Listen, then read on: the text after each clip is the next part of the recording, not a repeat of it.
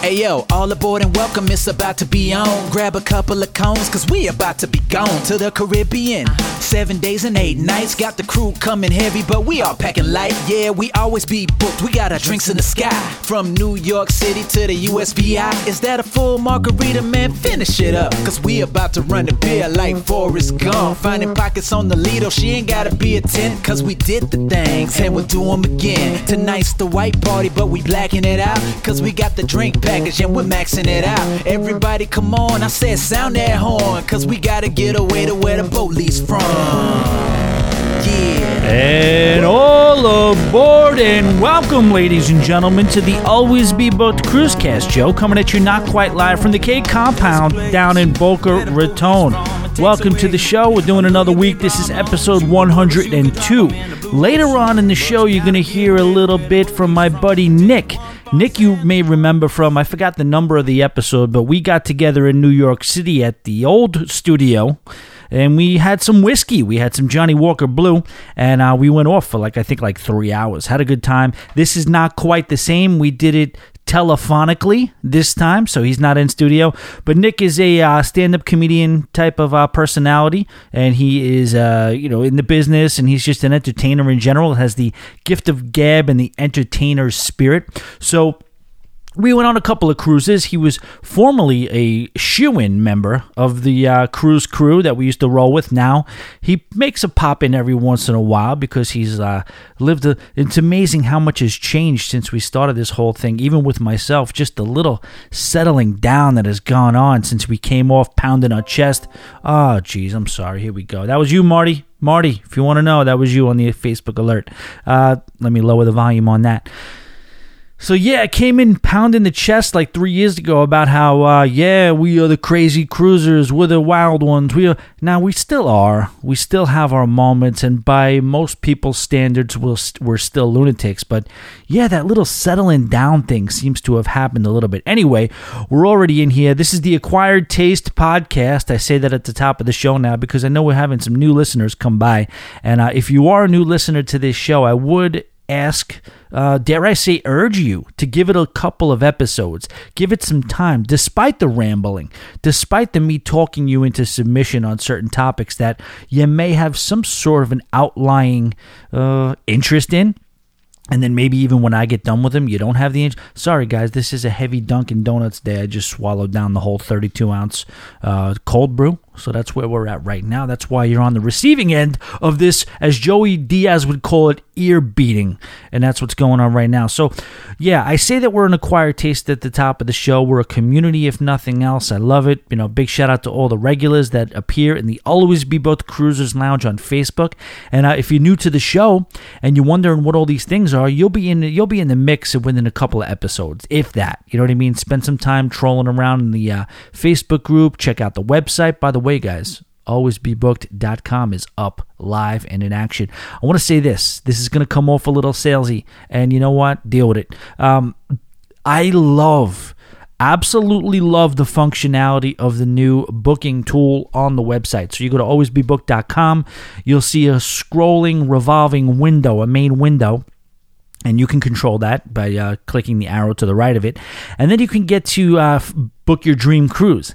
And the functionality, when you go to book a cruise, a lot of times I'm sure we have our favorite search engines or whatever, but I just love the specific, categories you can search under, the filters you can search under, and then just kind of check out. It's just web friendly on my end as well, because you will get a confirmation, as Joe mentioned. Check your spam folder if you get that confirmation. And the beauty of it is you don't ever have to speak to me. If you're sick of my voice, I would love to talk to you. I would love you to call 323-GETAWAY to book a cruise. But if you want to just go on the site and book it because you're just listening to me ramble so much about this and that or whatever, you could feel free. And guess what? The commission's coming my way. You have contributed to the show. Any of you who are apprehensive about this madman New Yorker who screams into a microphone once a week, and am I really going to book through cruises through this guy? Is it really you don't have to. You can go to the website and you can get everything confirmed. There is a third party involved that helps the whole process through. It's cruise line approved and everything like that. So Do that. Always be booked, and then hit the cruise booking engine. All right, that's it for that. So, all right, the acquired tasting, if you're new to the show and you don't know what's going on and you're hearing some guy yelling into the microphone, give it a little time, and that's about it. That's all I'll say about that regard. All right, we got an announcement to make. I teased this. I didn't tease it. I said it in the Facebook group. And I don't really know if I said it beyond the Patreon. Did I even mention it? No, we didn't even exist last podcast. I don't know what I'm talking about. Here we go. So I was offered the position of, what did they call it? Not a PVP, that's Carnival, whatever it was. The basically an outbound sales cruise consultant for Norwegian Cruise Line. And I applied. I applied online while I'm doing this whole thing full time. I am consistently looking for something else, another source of income to come in. And I saw that the Norwegian was hiring.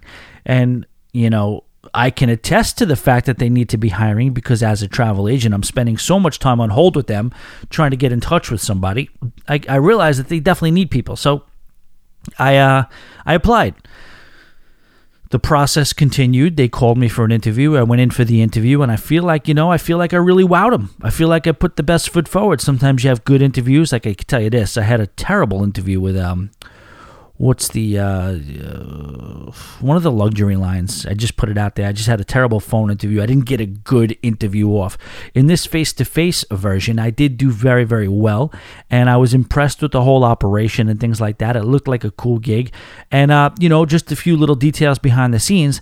They just kept harping on the fact of how demanding it was going to be, and how much if you're into work-life balance, this is not what you're looking for. This is not the opportunity that you should be seeking. So, having said that, normally I'm not afraid of that. I'm not afraid of, dedicating my life to my work, which is what I did in the restaurant business for the past 15 years. But at this time, I'm in a different place. I'm trying to get this always be booked thing off the ground.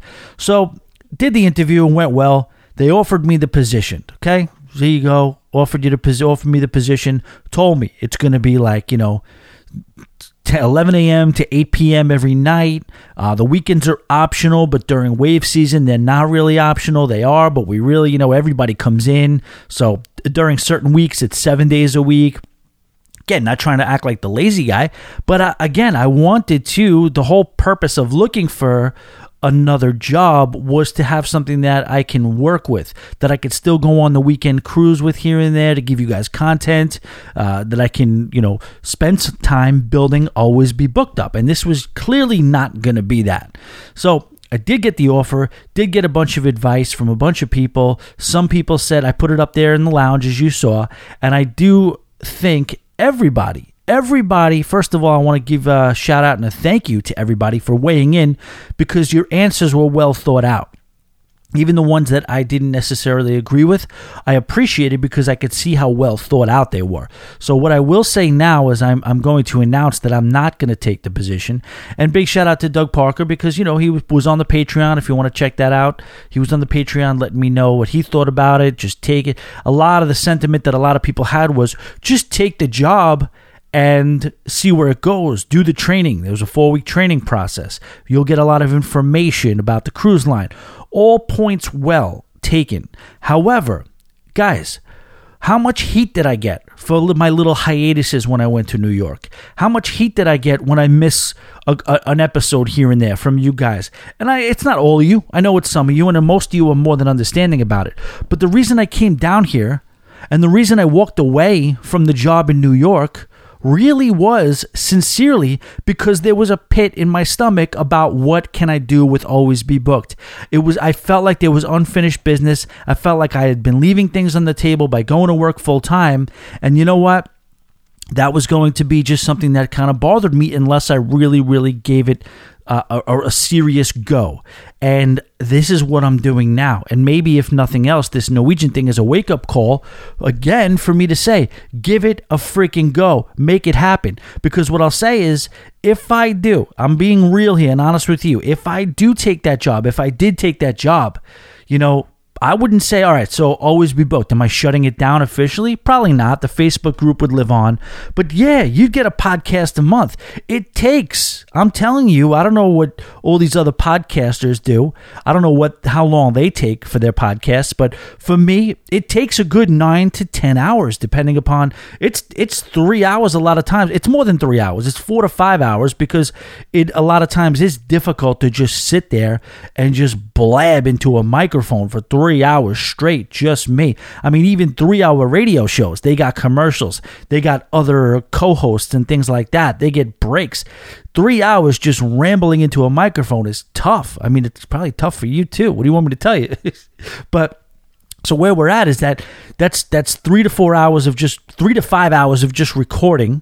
Then there's another, depending upon how good you feel about the show, a lot of times I want to listen to the whole thing back and edit it in real time, minute by minute. Sometimes I don't. Sometimes I feel good about it and I I'll make some mistakes and I'll just pause so I can, timestamp things. And then it won't be that big of a deal to go back and edit, but it's at least anywhere from an hour to the length of the show to edit if I have to go through the whole show. Not talking about the research and everything like that goes into it. I got to go through the emails. I got to go through the cruise news. I have to come up with and research and talk about a main topic very, very often. So all in all, you're talking about a full day. So if I'm working 5 to 6 days a week, it's not happening. A whole nother day on a podcast, just a podcast where I'm not able to focus on the revenue generating portion of that, which is the travel agency, which is another episode in the Patreon. It's just not going to happen. You know what I mean? I love you guys and I love, what we do and what we built here will always be both. But if I'm working 65 hours a week, I'm not spending another 9 hours donating a free podcast to the world. Call me what you want. Say what you want. Just being real with you, and we don't lie to each other, do we, Cones? Do we, Cones? We don't, do we? So that's pretty much it. So I'm turning down the position because even if I decided to go to 4-week training, that's another 4 weeks of not having a podcast. And I'm going to be real with you again. There is some serious momentum going on. We've got downloads, we've got views, we've got things, we've got bookings, travel bookings that are on a level that are let's be clear. They're nowhere where they need to be. When I say nowhere, I mean nowhere where they need to be. But they're head and shoulders above where they were. It's a historic time and always be booked because there is momentum. And taking 4 weeks off to just go and train for Norwegian so I can learn what a 6I category is different than a 5B. That's what I'm going to learn there. I guarantee you I could walk in there because I could tell you right now. Now I was very impressed with the sales manager that I met with. He was very forthright with me. He was very, very forthcoming. Whatever fourth word you want to use. He gave me the real deal. Told me that it was going to be challenging. Told me that the first year would be rough. Told me that it was going to be demanding and the training was going to be rigorous. And yes, it's not physical labor, but you are going to spend a lot of time on the phone. They told me the formula was 5, 3, and 150. Those numbers represent 5 hours on the phone, 3 sales for the day, and 150 calls each day. So that's a certain mentality that you have to have. That means rejection 147 times, hoping for that 3. And that's par. You know what I mean? That's like if you have that, you're pretty much going to keep your job. Is it great? No. Is it bad? No. Those 3 numbers are basically par for the course and what you're going to do to keep your job. Now, ideally, you're going to want to make more money and you're going to want to improve on that. The money seemed good. The people that were there seemed happy. But guys, you know me? Am I a call center guy? Am I a cubicle guy? Is that me? Dare I say no? We'll see. Who knows? All right, so that's about it. So that's why we are turning it down. All the advice was well taken. It was well received. It all made a lot of sense. But we are back. We're always be booked. We're all in on always be booked. I'm going to talk about something else right now, okay? Here's the deal. I got a direct message, okay? Direct message on Instagram last night. And it was from, I don't know, who are these people? Shows? Something about shows is what it is. It's, I think they're Lolito disciples. I think they're from that, Cruise Geek disciples. I think they're from that camp over there. I got a message, and you tell me if I'm crazy or not, but I took it as hostile. I took it as a little hostile. Basically, what it said was, hey, we're putting Always Be Booked on t-shirts. You have any issues with that? You're going to try to sue us or whatnot? That's the way I read it. That's the way I read it, at least. I put the screenshot up there on the Always Be Booked Ultra Lounge on Facebook. That's what happened. So I took some time. I'm like, how do you respond to that? That seemed hostile. So you're going to try to sue us or whatnot? You bring in litigation? This is our first line of communication? I don't know who you are, respectfully. You don't know who I am, clearly. In the cruising circuit, you don't know me as Always Be Booked. If you know me at all, you know damn well you shouldn't be using that hashtag. Now, my one side is like, well, let him use the hashtag because, I could tell you anything that goes Always Be Booked on Instagram and it's hashtagged is going to come back to me. Yeah, of course, there's other things. I think I saw a hair salon be booked. People are going to use that phrase. If anybody who doesn't know what it is, it's a bit of a satire, a bit of a borrowing from the movie Glengarry Glen Ross. Always be closing. That's a legendary line from a movie. It was originally a play, and it's always be closing. It's an old sales tactic. That's from the movie. The saying goes way beyond the movie. The phrase is just a sales thing, but they brought it to light in the movie Glengarry Glen Ross. You want to see a good movie? I don't know if you know that one. Glengarry Glen Ross. You're talking Al Pacino. You're talking Alec Baldwin. You're talking other guys. So Jack Lemmon. You're talking gangsters of the game. Okay, so let's get back to this show's guy, whoever his name is. That's the message I get. What am I going to say?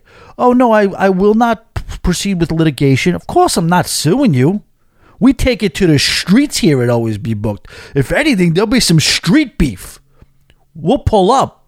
Okay? That's the way it'll go down if it's going to go down. Having said that, it's not going to go down. You want to use my hashtag on your shirt? You're going to get a lot of people coming at you saying, oh, are you affiliated? I listen to that podcast too. That's what you're going to get from people who are going to, I feel like, I ain't shit. I'll give you that. They win nothing. You know what I mean? At this point, I feel strongly that we won't be that way forever, but we're going to come up in the game. But as of right now, even at this infancy stage of us kind of trying to take it to whatever level we can get to, where are we at right now? We're at a point where if you're in the cruise community, if you listen to some of the shows, let's say Doug, let's say Sherry, let's say Lalita Loca, let's say the Cruise Geeks back in when they were going on. Let's say, big shout out to Matt with Fantastic Cruising. If you're in that whole realm, Always Be Booked.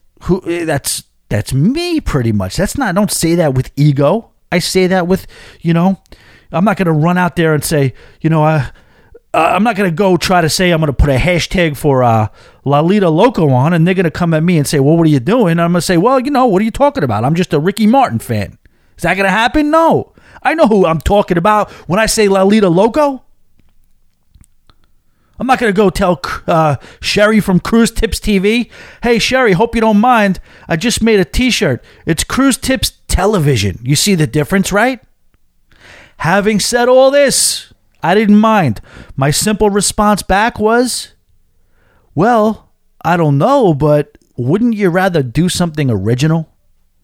And he said, believe me, the shirts are original as can get, but you have to realize Always Be Booked is a common cruise term. It's a common term thrown around with cruising. Okay, you want to lose me? There's where you lose me. Okay, so you want to tell me you want to use the hashtag? Go ahead. First of all, you don't need my permission. Go ahead, use the hashtag. But where you lost me, where I fell off the bandwagon, was when you told me that Always Be Booked is a commonplace phrase that's been used in cruising for a long time. Okay? Now, not buying it. That's garbage to me, isn't it? I don't care about, I'm not looking I'm not looking to get East Coast, West Coast in these streets with some cruise beef. Shows? I'm not. I'll find out. I'll find out who they are. I'll give them a plug. Watch them. If you listen, I'll find out who they are and I'll post it up on Facebook who they are. Go watch them if you could stand sitting through that. Go ahead, all the power to you. Yeah, I'm not above a little drama. Here we go. Let's do it. However, it's a routine. You're trying to tell me that always be booked. So then he said, no, me and Tony were just talking of Tony from Lolita Loca. Me and Tony were just talking about always be booked. We were saying always be booked to each other the other day. I'm like, let me explain. If you're talking to Tony about always be booked, it's ABB.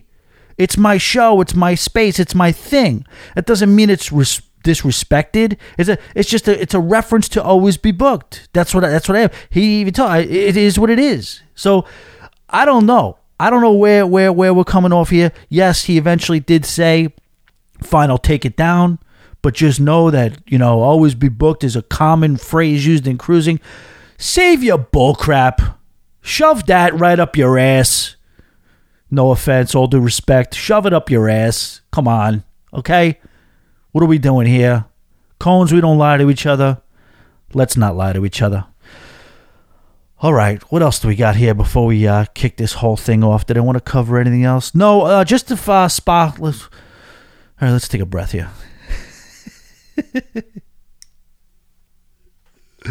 This coffee should be wearing off in a minute. Don't you worry. The Always Be Booked Gym and Spa Facebook group. Now, if you're not, I don't want to do this here too often. I'm not going to be promoting this thing every week. I just wanted to invite anybody who doesn't join us on the Always Be Booked Cruises Ultra Lounge on Facebook. In that group, just to let you know, we are trying to motivate ourselves, each other, trying to put some accountability towards us not being fat slobs. No offense to the ladies. That's how I refer to myself, as a fat slob. And, I say that just to kind of fat shame myself, just to hopefully just create that accountability and that motivation. So we'll see where that goes from here. But it is the Always Be ABB Gym and Spa. That's the name of the group, the ABB Gym and Spa on Facebook. If you want to join, it is us, our community, and we're kind of just motivating each other. Nothing formal. There's no direct competition. There's nothing as far as what the specific goals are. All of us. There's no prizes. What it is just a sharing. A sharing of your numbers. I know I put my numbers up there because it's going to now motivate me to try to, I guess, put on a good showing each and every week. And that will help me to do that. I put recipes up there if you like to, if something that's edible, because I'm just not a tofu guy. If there's something that has actual tastes and bears some sort of resemblance of real food that still is good for you, share it up there. There's some motivational stuff up there. Nothing gets me wanting to run through a freaking brick wall like the Rocky soundtrack. You put the Rocky soundtrack on, watch what happens. But there used to be a joke when I used to be a bartender down here in West Palm. I used to have to tell them they used to turn it on because I'd have a few in me. It'd be about 1 o'clock in the morning. I'd be all charged up and energized up and juiced up, and they would put the Hearts on Fire, Rocky songs on, and I just missed those high school football days so much because that was just the thing that kind of was like a trigger. And it sent me on a freaking thing. And yeah, it was half for entertainment, but it was almost like a part of the show for the night where I would literally start climbing the walls, climbing the ceilings, lifting kegs up, throwing them out onto the dance floor. No, you don't recommend this stuff. No, you're not looking back on it saying I'm proud and yeah, that's the way to run a business. No, that's not but it happened. It happened and I can't take it back. We grow through the years as a 25-year-old. This is the things you do. You got your bar towel on. You got your, football jersey on because they used to let us create our own little characters as behind the bar. And I would just make a football jersey and put like bar 69 on it. And I'd have a football helmet with 2 beverage holders in it that lead with straws, not permanent straws. We were ahead of our time back then. These were not plastic disposable straws. These are permanent straws that would lead to your mouth and you drink, and then you just have a blast. And then, I would flip at 1 a.m. We would just have like a little thing where they would play Rocky, and then the whole bar would be looking, what the hell's going on? What's wrong with this guy? And then, we'd be back into whatever was the music back in the day at that time.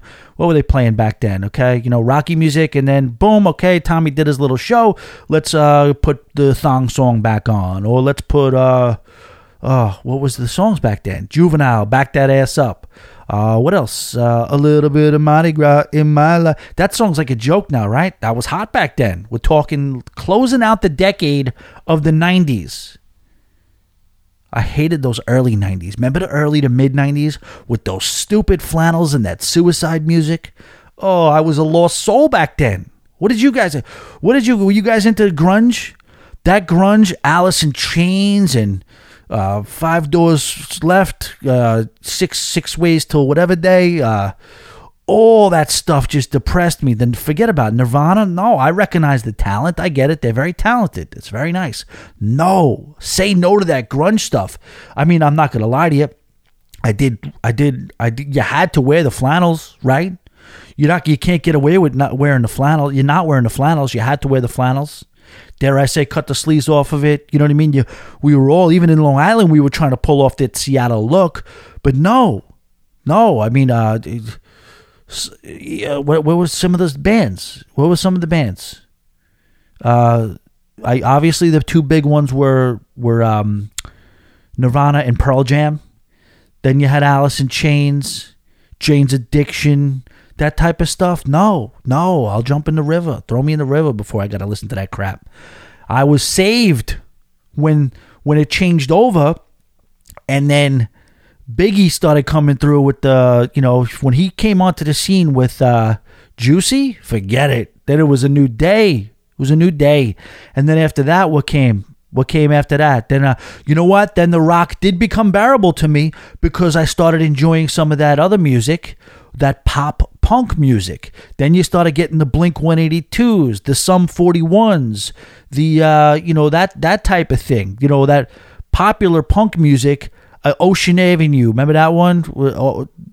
We're going down, all that stuff. So I was back when it comes to that stuff. So I was back in. But, that's about it. How did we get there? It doesn't even matter. Does it matter? Doesn't matter. Ladies and gentlemen, I introduce to you the Cruise News.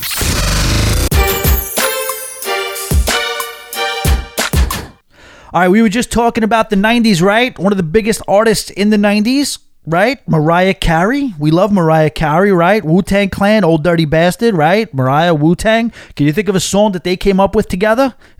You believe this, how talented I am? Them coming up with this stuff off the cuff, ladies and gentlemen. Mariah Carey came through one year with a song with Old Dirty Bastard. Anybody know it? Give you 4 seconds to think about it. Yell it into the microphone. I hear you. Are you yelling? Yeah, there you go. You yelled it. Couple of you don't have it, do you? Couple you don't have it. Fantasy, right? And that brings us to our first little segue here. Carnival Fantasy, the oldest ship in the fleet and the flagship for the class of ships bearing its name, has unfortunately failed an inspection from the Center for Disease Control and their sanitation program on July 18th. They scored a 77 out of a possible 100. Is that right? July 17th? Anyway, it was recent. Don't quote me on the date. That doesn't seem right. Maybe it was right, though.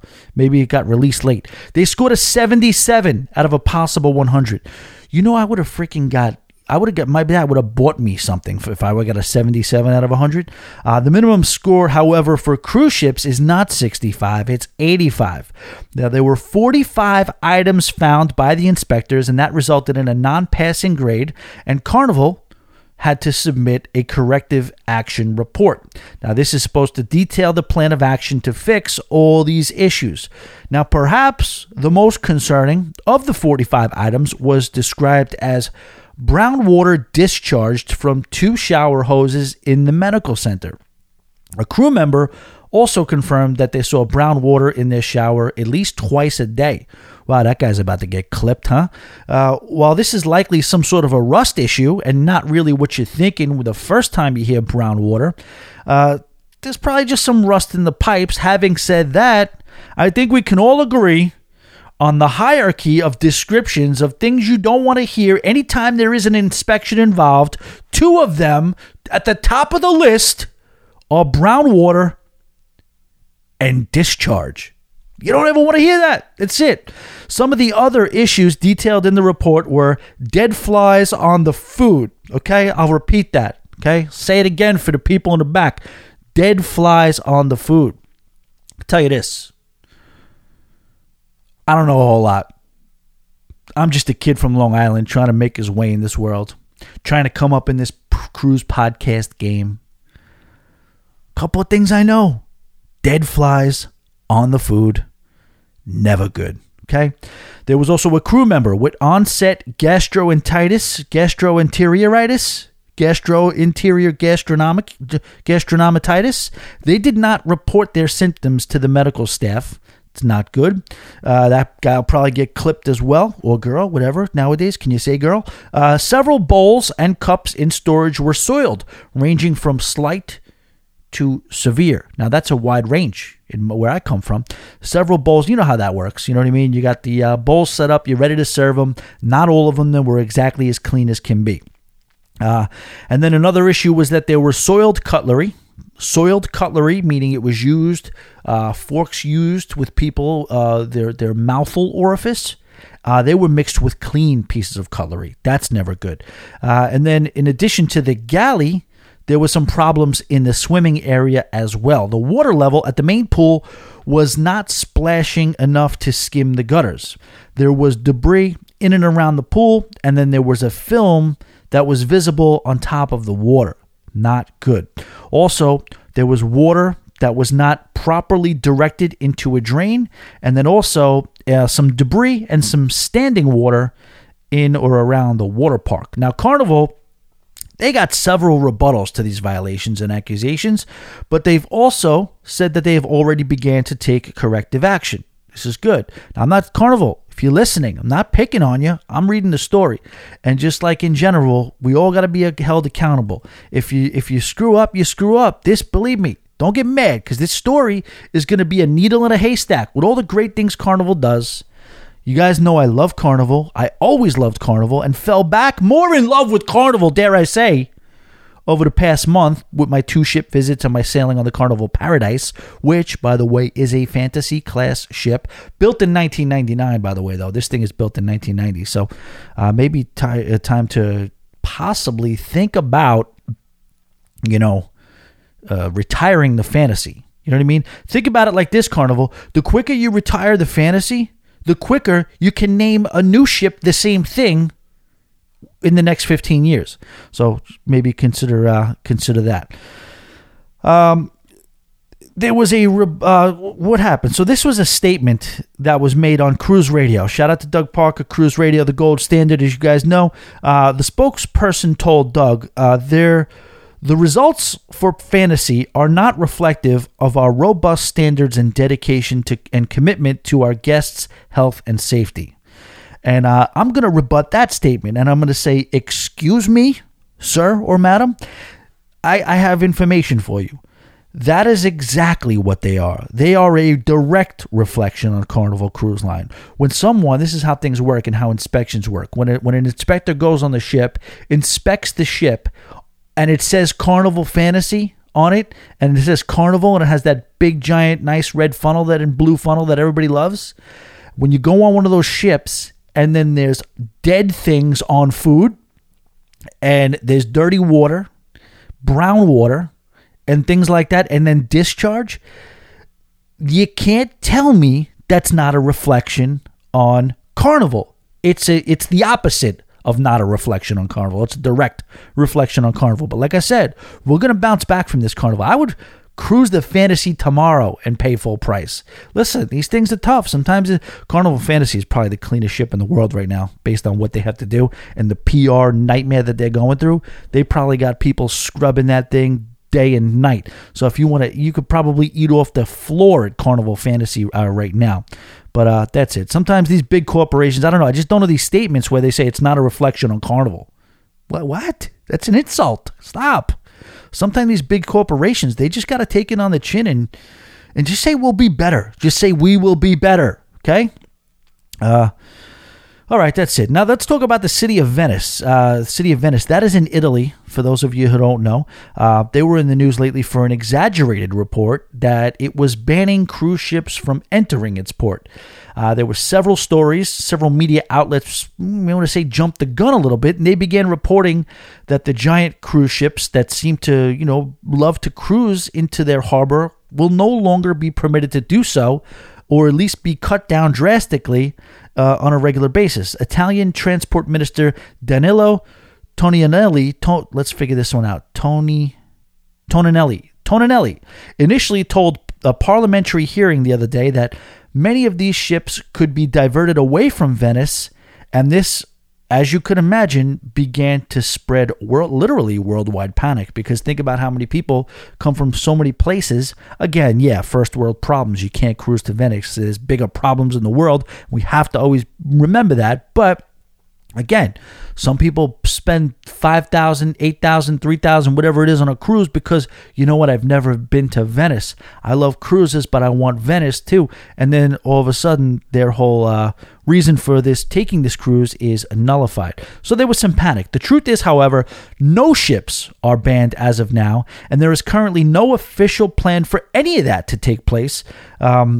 So because of years of urban congestion and the more recent scare of a cruise ship almost hitting a dock have woken up a strong contingency of locals who are committed to limiting, if not ending all out, the amount of cruise ships that call in Venice on a weekly basis. Aside from the congestion, some of these protesters are citing things like environmental concerns. You have issues like poor air quality as a result, acid rain. See, these are things that are always associated with cruising, but they quiet down for a little while. But then when some of these protesters and the voices, people who want to, I guess, elicit change, start making noises, they kind of come together, and now it becomes a whole agenda, and they waken up some of these other agendas that have been sleeping for so long. There is also a universally agreed upon feeling that the tourism dollars that do come to Venice as a result of these mega ships coming in, they don't seem to be significant enough to turn a blind eye to all these concerns from negative issues from all these locals. Now, while the issue is certain to continue to be brought to the table, cruise lines and Toninelli are in agreement that there is no need to jump to any conclusions right now and rush to make any decisions on closing the port or changing any of the schedules whatsoever. That's Venice. Not to be confused with Venice, we're going to talk the Port of Tampa Bay. Now, the Port of Tampa Bay, about 3.5 hours from where I'm sitting in this chair right now, has been experiencing quite a little bit of a renaissance lately with a commitment from the city to develop the downtown waterfront area. Now, this is going to be paired very well with recent news coming from Celebrity Cruise Lines that for the first time since 2007, it will be returning to the western part of Florida for some unique sailings during the 2020 season/2021 season in the winter, I believe. On August 12th, it was announced that Celebrity Constellation will deploy 3 alternating 10 and 11 night round trip sailings to the eastern and southern Caribbean, one of which will give a flyby to the Panama Canal. Now, the 10-night eastern Caribbean journeys will hit up San Juan, St. Kitts, St. Martin, St. Thomas, and Samana, Dominican Republic? Ladies and gentlemen, they're dusting off Samana for this. I remember Samana was a regular Norwegian port of call, and it hasn't been as much lately, basically because, well, it's deadly and it's dangerous to go there. Now, I looked this up. And I wanted to see, is Samana actually a viable port? Is it frequently visited? And no, like major cruise lines don't really go there. Some of the ultra luxury cruise lines go there, and they do that maybe 5 or 6 times a month. The schedule has dwindled a lot for Samana, and I remember when I first burst onto the cruising scene, it seemed like it was much more, I guess, a regular stop. I had the disaster in Samana. I'm not going to get into it right now, but I'll just tell you, what are the highlights?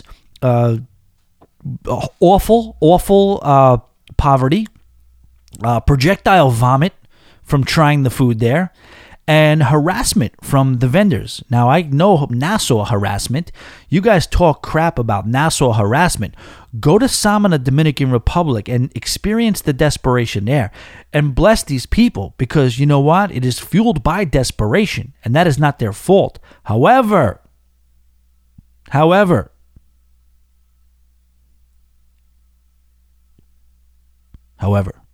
you shouldn't really go there. These cruise ships should not be going there. But hey, listen, if you're going to jump on any of these 10-night Eastern Caribbean journeys, they sound amazing. Just stay on the ship in Samana. Samana? I'm going to tell you right now, we were going to get off the ship, me and the lovely, crazy, whacked out, legendary Sony. We were about to get off the ship. You do have to tender. And to a person from the tender boat, people were saying, turn around. Do not get off the ship. Go back to your room. Go to the pool deck. Go get something to eat. Do not get on this tender boat and go to Samana. We laughed. We smiled. We nodded. We thanked them for their advice. We got on the tender boat, and they said, don't say we didn't warn you. Those people, we should have listened. That's all I'll say. Now, when she heads south, we're talking about that we're back to the celebrity constellation here. When she heads south, she's going to be calling it Key West, Bonaire, Aruba, Curacao, and Grand Cayman. She's also going to be doing what they call a touch canal itinerary, which will sail to Cozumel, Costa Rica, the Panama Canal. I guess we'll do like a partial crossing or just maybe a dip. We'll dip our toe in the Panama Canal. We're going to see Cartagena on this one and Grand Cayman. All of this is very exciting for the Tampa Bay area because this is sort of a trifecta of upgrades that are taking place all at once. The announcement of brand new celebrity sailings, which everybody's excited about because they haven't been there since 2007, a refurbished waterfront in Tampa Bay, and the celebrity constellation itself is undergoing a massive modernization. All of these things are happening at once, and it should contribute to quite a boom for the central Gulf Coast of Florida as it pertains to cruising. The city of Tampa is showing their commitment to a revitalized waterfront by putting a whopping 3, that just made me hungry for a Whopper. That's how you know when you're a slob. You can't say the word whopping without wanting to stuff yourself with fast freaking food. And this is what's happening when you're on this diet and you're actually trying to stick to it. So it's $3 billion into its Water Street project. The area down there as a whole seems to be getting a great deal of support. Tampa recently completed the Tampa River Walk, which was funded mostly by a private money, project. And its historic Ybor City was recently modernized as well. All of this should add up to some great cruise traffic out of Tampa. We have a quote from Port Tampa Bay's president and CEO, Paul Anderson. Here we go. We are very excited to welcome Celebrity Cruises to the Tampa Bay market. In 2020, Celebrity Cruises will offer a variety of itineraries from Tampa that will include stops at exotic locations in the Southern Caribbean and in the Eastern Caribbean. The addition of this premium brand to the explosive growth that Tampa Bay is experiencing will add extraordinary adventure to the many choices vacationers have in Tampa Bay. Of course, right? Would you expect them to say anything else? I would love it if they just were honest. Ladies and gentlemen, Celebrity, for the first time since 2007, will be sailing out of Tampa Bay. They're sending us the Constellation, which is almost like a consolation prize, because clearly we'd rather have a much newer ship. You know what I mean? What's the ship? The Edge. We'd much rather have the Edge. We can't get the Edge, so we are excited to settle for the Consolation. All right, moving on. Pier runners Pier runners, where you at? Stand up. All my pier runners, stand up. Come on. Worldwide pier runners, it's time to rejoice. Depending upon what you want out of your private island, Half Moon Cay, I'm saying K, okay? Deal with it. Has been one of the most popular destinations in the world for people who want that shut-it-down style beach day.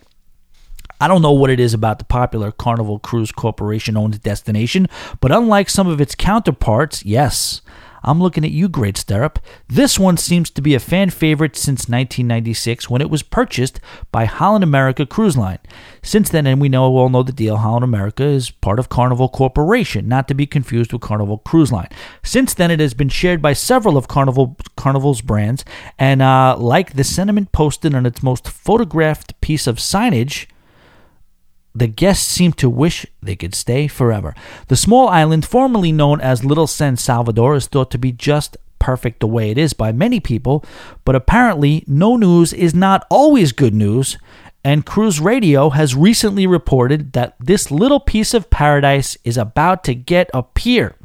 In addition to the pier, the Bahamas approved the development of an additional piece of land between the current beach/recreational area and the future site of the pier. So they're branching out in general. This is a project that will cost a total of $80 million. Dare I say whopping? I don't know.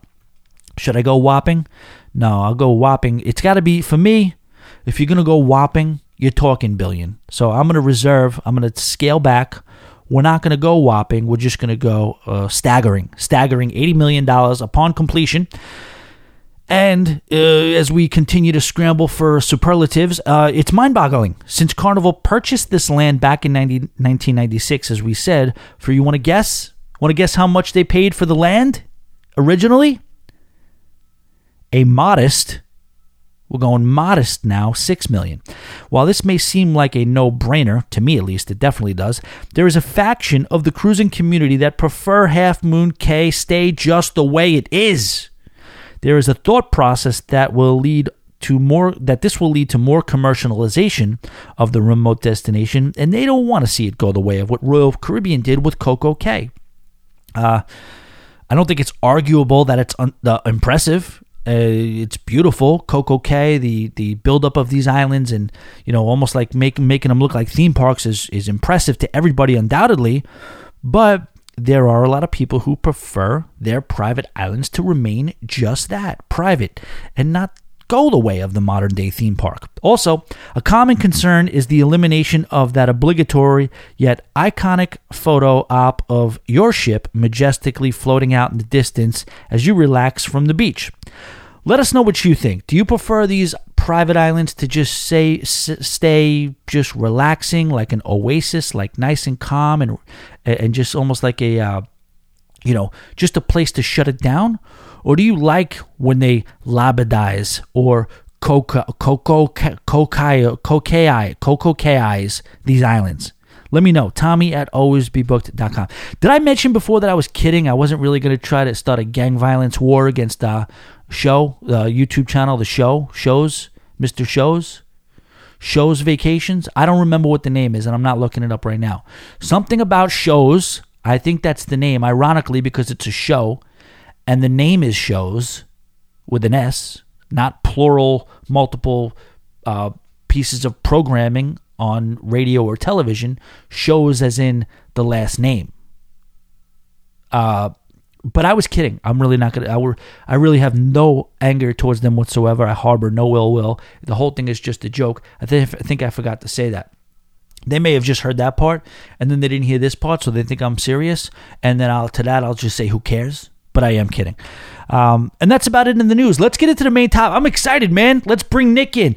Nick is joining us for the show. This was recorded when I haven't had nearly the amount of level of caffeine that I have right now.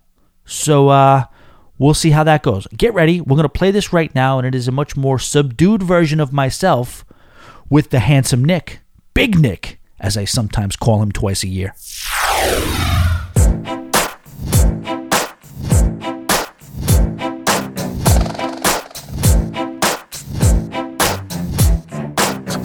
And ladies and gentlemen, we are back. Always Be Booked podcast. We have a guest, a very special guest on the line with us. Say hi to Big Nick. Nick, what's up, buddy? Hey, what's up, Tommy? What's up, Cones? How's everyone doing? You know, I think I did it again. I think that's the second time I did it. I called you Big Nick, and we've been friends for 10 years. I don't think I've ever never called me that No. in my life. And I think I did that on the last podcast, too. I think I just called you Big Nick. Yeah. Yeah, I don't know why. I think you did it on the third part podcast we did, too, that never aired because we forgot to hit record. I forgot. Oh, yeah. If you guys... Right before you left for the first time or the second, I can't keep track how many times you leave New York these days. But yeah, right before you left, we recorded a really cool podcast. It was getting heated a little bit, and then you looked at me and you were like, we're not recording. So that's probably for the best. Yeah, because that was one of the ones I remember. I don't even remember what the content was, but I do remember debating. I don't know if I could actually air that or not. I think no. I remember saying something because we were like making a point, and then afterwards thinking like, when people hear what I just said and they don't understand the full meaning of it, I'm gonna get crushed. And I was like, you know what? Let's not. Can we edit that? And then we edited it all right. I think I said yeah. That's the ultimate edit. I think I said something about like. Well, all right. I think we were talking about like pets, like yes, emotional support animals, and I went off on this correct tangent, and then like I was trying to prove a point, and then like afterwards, like man, I just sound like a son of a bee. Yeah. So I was like, yeah. Yeah, no, I remember, that's what it was. I thought we were worried about PETA coming after us or something. It was during the Royal Caribbean when they said no more emotional support animals. But yeah, maybe we just leave that maybe that fell on the cutting room floor for a reason, I guess, maybe. Yeah, good call. All right, so here we are with Nick. And Nick, you may, Cones, you may remember Nick, one of my favorite episodes of all time. Me and Nick came over, we got a bottle of, we were drinking Johnny Blue that night, right? We were drinking, Johnny Blue. The good stuff. So we opened up a bottle of scotch, and we just started smashing it. We just started going to town on it, and it wasn't necessarily something that we planned, that we were going to get drunk and do a podcast, but we just opened up the Johnny Walker Black, and Johnny Walker Blue, and things started going.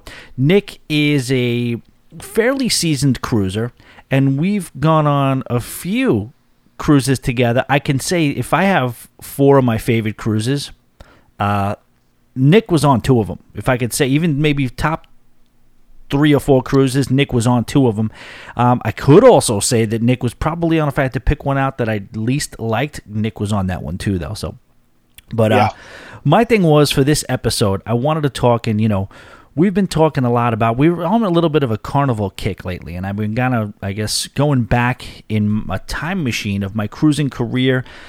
Everybody knows that I've strayed a little bit. I've done some multiple Royal Caribbeans, multiple Norwegians, and even when I did end up on Carnival, it was on the Horizon, which to me is not a Carnival as we know it. The Carnival heyday, it's not a Carnival ship. It is a completely new design, a whole bunch of bells and whistles and things like that. The purpose of this podcast is people often ask me why the Splendor. Now, I said maybe a year or 2 ago that the Norwegian Escape overtook my, I guess, number 1 spot as far as my favorite cruise ship.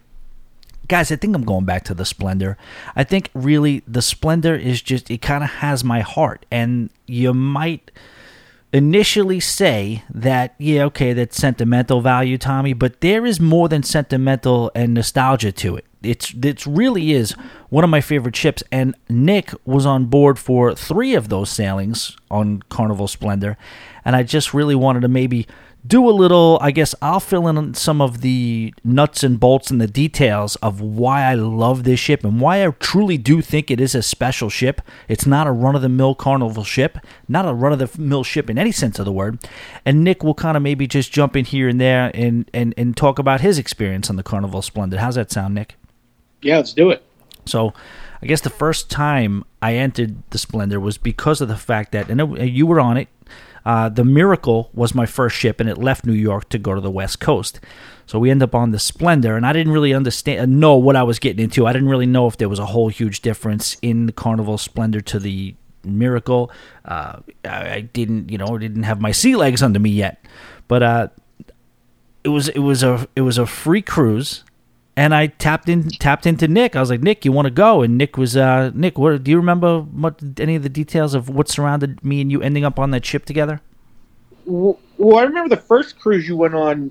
I think it was you and Handsome Dancing Stu, and you were trying to get me to go on, and I just didn't have the money. I had no idea what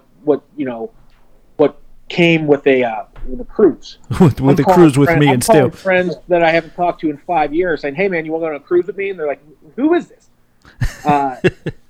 So you went on the cruise, and when you came back, you had ceremoniously won yourself a free cruise at the casino. Yeah. And you're like, and you basically are like, "Hey, it's paid for. You just gotta. I mean, we're leaving from New York. You basically just got to bring some spending money." I was like, "All right, I'm down with that. Why not?" It was just me and you. Yeah. And then that was my first ever cruise. So you got to remember that I don't know anything about cruising, cruise ships, the way of this world. I know nothing. And the Splendor was my first ship, so I got spoiled. I feel like it's fair to include the fact that you may have been swayed a little bit by the fact that, okay, this guy just got off a cruise. Sounds like I'm going to guess that he had a good time since he turned our entire bar, restaurant, nightclub into a cruise ship every Friday night. Yeah, that was awesome. I was so jealous. I mean, I don't know. I'm too old to use the word FOMO, but that's what it was. I mean, when you came out, when you came back from that first cruise and you turned the bar into a Lido deck, and it was just like, I don't know what the hell just happened, but I want a part of that. Something happened, good, negative, and positive, but something happened with that, and there was just a wave of excitement. I just went online. I went to a party store online. I draped the railings with all kind of like I turned our railings into cruise ship railings, like off the side of the ship. I got a bunch of decorations. I bought a captain's outfit. I was running around in a captain's outfit. And then the girls are like, well, we want to get involved. They literally, one runs out to H&M, which is down the block, gets a bikini. They're wearing bikinis, and it's just the whole thing just turned. Stu, of course, he's the Matthew McConaughey of the bar industry. Any chance to take my shirt off, I'm all about it. So it was kind of cool, and really, yeah, I think probably I would guess that this got to be. We got the pina colada machine going. Yeah, we set up a pina colada station behind the DJ booth and a baby pool. Yeah. Yeah, so which in retrospect was probably a bad idea, but you know what? We were having a nice time. It's a bad idea. It's absolutely a bad idea that I would do again tomorrow. But the thing is, yeah. So we enter this cruise ship, and let me ask you, if you can kind of, I guess, go back in the vaults of your memory, what's left of it, is there anything that you can say? Because we didn't really even talk about this. Like when you first got on a cruise ship, were you like, holy crap, this is like something different, something that I didn't expect? Or were you like, oh yeah, I heard about cruises. This is pretty much what I thought it was? Oh no, I didn't have any. Well, I don't think it would be fair for me to say I didn't have any idea because you painted a good picture after your first one. But I had never been on anything remotely like that, and I was just in such a good mood that I was just taking everything in as it comes. Yeah.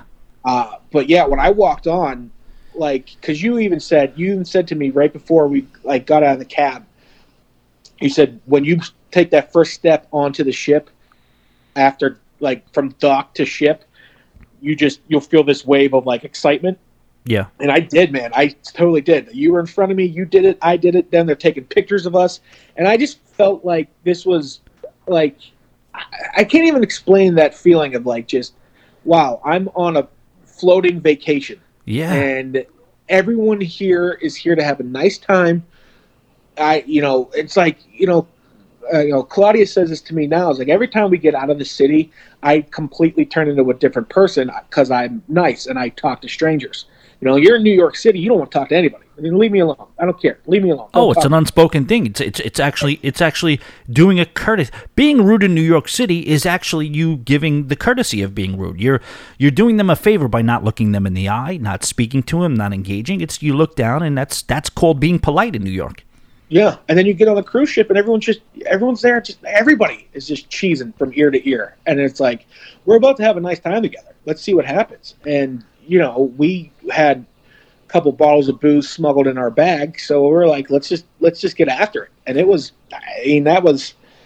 I'll tell you, I can't express this enough. I got so spoiled from that first cruise, and then the second cruise on the Splendor. Not to jump ahead, that was, like we've said before, those two cruises were night and day. Yeah. But like literally and figuratively, but literally speaking, night and day. First cruise, party was at night. Second cruise, party was in the day for different reasons, and it was just.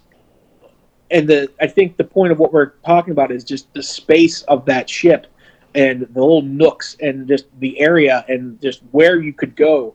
That's what makes this ship, in my opinion, a great ship. Now there's a couple of things here at play. So the Carnival Splendor, I think it was built 2006. If I'm not mistaken. And there's an interesting story about the Carnival Splendor. I don't know if you know this or not, Nick, but first of all, Carnival Splendor, just start out the uniqueness of it. It is the only ship that is its only ship in its class in the Carnival fleet. So every other ship is a part of a class. Carnival Splendor is not. It's the Carnival Splendor class, and it's the only ship within the class. Now, you could say, what's the reason for that? This is what I heard. This is actual fact. Carnival Splendor was not supposed to be a Carnival cruise ship at all. It was supposed to be a Costa cruise ship. And it had a sister, and the replica of Carnival Splendor is the Costa Concordia. And that is the ship that sank. Did you know that? No. Yeah. So there was one sister to the Carnival Splendor, and it wasn't even in Costa Cruise Line because Costa is owned by Carnival as well. Last minute, they decided, let's take this ship and move it to Carnival, and that's what happened. There's like, I don't know if they liked the ship or not. I don't know what the reason was. You know what? I'm going to do a little homework on that and find out. But so probably because that's the one that actually floats. Yeah, well, it's a captain issue on the other one. That captain was clearly didn't have all his marbles. He decided he was going to be loyal to his first mate or whatever, and because they were sailing by his hometown past Italy, he said, "Let's do like a little bit of I guess the nautical version of a flyby." They got a little, they got a little too close, and they ripped the hull apart. And, basically within a couple of hours, there were people just swimming. 30 people tragically lost their lives. But, man, you want to talk about, I guess it wasn't even a rescue issue. It was fend for yourself because it wasn't, from what I understood, it wasn't a whole lot of lifeboat stuff going on. It was because the ship was listing so bad. They ended up most of them having to swim back to shore. And, so that's the first. Let's just start from scratch. There is only one Carnival Splendor class of ships. And what I realized also is that I was just on the Carnival Liberty, and that is part of the, what is it? Is it the Freedom class? I think it's called the Freedom class. And, it may not be the Freedom class. I'm not sure the name of the class, but it's the Victory, not the Victory. The Victory went over to the Radiance class. Anyway, a couple of different, the Valor, ships like that. Carnival Splendor was the next ship after that class, and you know what is, you probably know what my favorite part of the ship is, right, Nick? The aft, right? Adults only? Yeah, well, the pool in the aft, it has become adults only. But what's crazy, they kind of just, after a while, these ships sort of run together on you. But yeah, the Carnival aft, as we know it, as it's built like that, it's the first one is on Carnival Splendor. Like they, on the Carnival Liberty and things like that I was just on, that was the class that was previously built to that. They have an aft pool, but it is fully enclosed with a sunroof. You know what I mean? So you feel like you're inside, and you know the difference between even like the Splendor. You know, there's a difference between a real Lido deck and then the Splendor, which has that cover. But I guess that's an interesting piece. They took that back Lido deck that Carnival had been known for, where it's on the aft portion of the ship. It's fairly covered in general when it's open because, you know, you have the bar area, seating area that's covered just 24/7. But then they have the retractable roof that goes over that, and that's just been commonplace on those Carnival ships. Splendor was the first cruise ship where they just ripped that whole feature apart and made it completely open air in the back. And I got to tell you, I since they did that, I'm pissed off if another cruise ship is ever built without that. You've heard me say that before. Yeah, it's like, I mean, if you've ever, drove down the highway in a convertible or with the windows wide open and your hair's blowing in the breeze, like that's what it's like back there. Like you're on the back of the ship, you got the breeze coming, you're whipping down the ocean, and then for my money, it's adults only. Yeah, exactly. And it's built, and that's the thing about the ship is it's built perfectly. Like you have the pool, then you got 2 hot tubs surrounding the pool, then you got a bar right to the right, then you got like a sandwich shop that's open up the entire time, and then they just like bring out appetizers all day long and just like put them out on the table. It's just like, why would you want to go anywhere else on the ship during the day? Yeah, it's true. And Doug asked me, because we were on the Carnival Horizon inaugural, and Doug caught up with me for a second, Doug Parker of Cruise Radio. He sat me down and he's like, you love these afts. What is, and I just said, still the Splendor is my favorite aft. This is definitely, he's like, I don't understand. What is better about this aft than the Splendor? I mean, than the Splendor, than this aft. And I'm like, if you go up, just look up pictures. If when you go to a certain bar, or lounge, or restaurant, it's not always the food. Sometimes it's the ambiance, the decor, the layout, and things like that. And that is no different with the Splendor. If you're standing on top where the Pinnacle Steakhouse is and looking down, just the cornered off, just the sleekness of how it looks and the blue that's out there, and just the way the pool is laid out. You have the bar to, if you're facing aft, the bar is to the right, perfectly placed to where you barely have to get out, if at all, if you want to get your drink. And if you really don't, because there's people out there that will bring you drinks. It's great. And that, to me, it's still great. I love the fact that I'm not going to complain. I'm so glad that Horizon and Vista and all these things continued on with the open air aft. But no, it's definitely not the same. It's not quite the same level as the as the aft on Carnival Splendor. So that's just a unique feature of the ship. And if you don't know what I'm talking about, just search some pictures online. It just seems like a place. I've put a couple up there. I've been asking around for some people on the Splendor, can you get a good shot of it? When I'm on there, I never really thought to just get the perfect shot of it, because it's been so long since I've been on the Splendor, but it was amazing. And then, what all went on back there? What are some of the crazy stuff that we did back there, aside from the relaxing and drinking? We had like events. Think about this, Tommy. Think about how you would get to the aft. It's like the scene in Goodfellas when he's walking through the kitchen to get to his table. You got to walk through the dining area. There's like we called it Eaton Park because of the diner in Pittsburgh. Yeah. But it's like walking through a Denny's. You got to like walk through where everyone's eating dinner or lunch and breakfast. And you walk through that, and then like the doors open, and you're on this like almost like a hidden part of the ship that no one knows about. And it's just like, oh, adults only, come and have a nice time. And then we just, it was awesome. It was awesome. Yeah. It didn't have to go anywhere else. And it's interesting too, because you could see the psychology of it, because Carnival must have felt like they were missing something. They must have felt like they were taking a risk by removing that retractable roof, right? Because now, if you're just thinking it through, they took that retractable roof and put it on the actual main Lido deck. So their philosophy on the aft pool, having this retractable roof the whole time, and the Lido deck was open. They ripped the retractable roof off the back, but then they must have been like, oh, we still need a retractable roof. All right, screw it. Let's just put it on the freaking Lido deck. And that it's just interesting when you look back and you think, and that must have been the psychology of it. Yeah. I think they just thought it would be easier to close the aft. Yeah. Keep everyone on the Lido deck. If you got bad weather, you got the big screen there. You got all the tables and the 2 restaurants. Everyone can hang out there, kids and adults. And if it's bad weather, don't worry about the back of the ship. But I don't know. I mean, it's a small area, and it makes sense. It never seemed like it got busy back there either.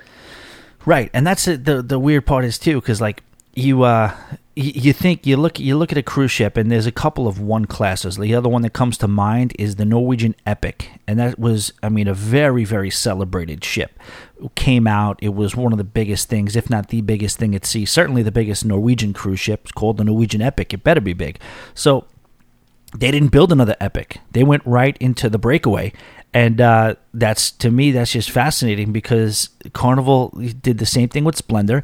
And you have to think that in the mind of the cruise line, when that happens, there's no other real reason for it. They're not really caring. They want money. So they're not worried about the vintageness or the ship is so great we can't even duplicate it. That's not what it is.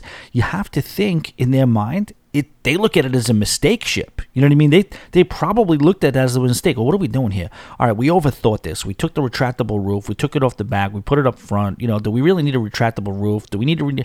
So I think they looked at it as a mistake, and I think what came from the mistake is just a vintage classic cruise ship. What other unique things about the Splendor are there? Okay, so this is the first cruise ship ever to introduce the spa cabins, like a real extensive thermal spa and spa cabins. You had a quick little brush with the spa, right? I don't know if you spent a whole lot of time. I think I convinced you to come in once, and you almost jumped overboard. No, we were there. They were the one part of it, the fresh water something wasn't working.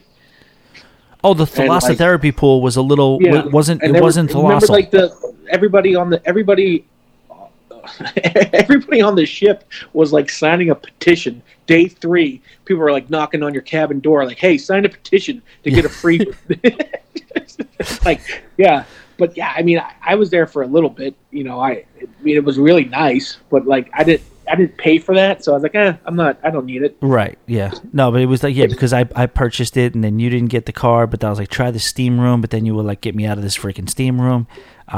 But in general, man, what a sailing. Just I should do that as almost like as I'm listening and talking to you and kind of going back and forth, I'm like, we should just like do like sailing, classic sailings, like, you know, like a sometimes classic fights will be repeated on the ESPN or whatever. Remember this night? This was a classic sailing. I mean, we had a legitimate crew on that cruise ship, didn't we? The first one, yeah. I mean, that first one, like we've talked about before. That first one was like spring break, a bunch of like younger college kids, and then like there was a bunch of like older adults just looking to have a good time too. And it was just like, it was everywhere you went, every one of those little dingy little parties that they're throwing, people were there having a good time. I mean, you go to karaoke, and it was like, the place was packed. And then you go, and that's another thing about this ship that I don't know if you were going to get into, but like the nightclub was a nightclub. Perfect. The perfect nightclub layout on any cruise ship I've ever seen. It wasn't like we were on the one where Claudia was the magicians or the juggler, but I don't know which one that was. That was the Carnival, formerly the Carnival Destiny. They transformed it into the Carnival Sunshine, and I'm going to agree with you 100%. And Carnival, I think they did. I hope they realized this, is that the nightclub, disco, discotheque, whatever term you want to throw at it nautically, it doesn't work in the main show lounge. It just can't happen. They have to realize that. You felt like it was, you know, the high school dance in the gymnasium. Yeah. Like, you know, it just, I don't know, it just didn't have that DJ, feel. Like how lonely did that DJ look on that huge stage?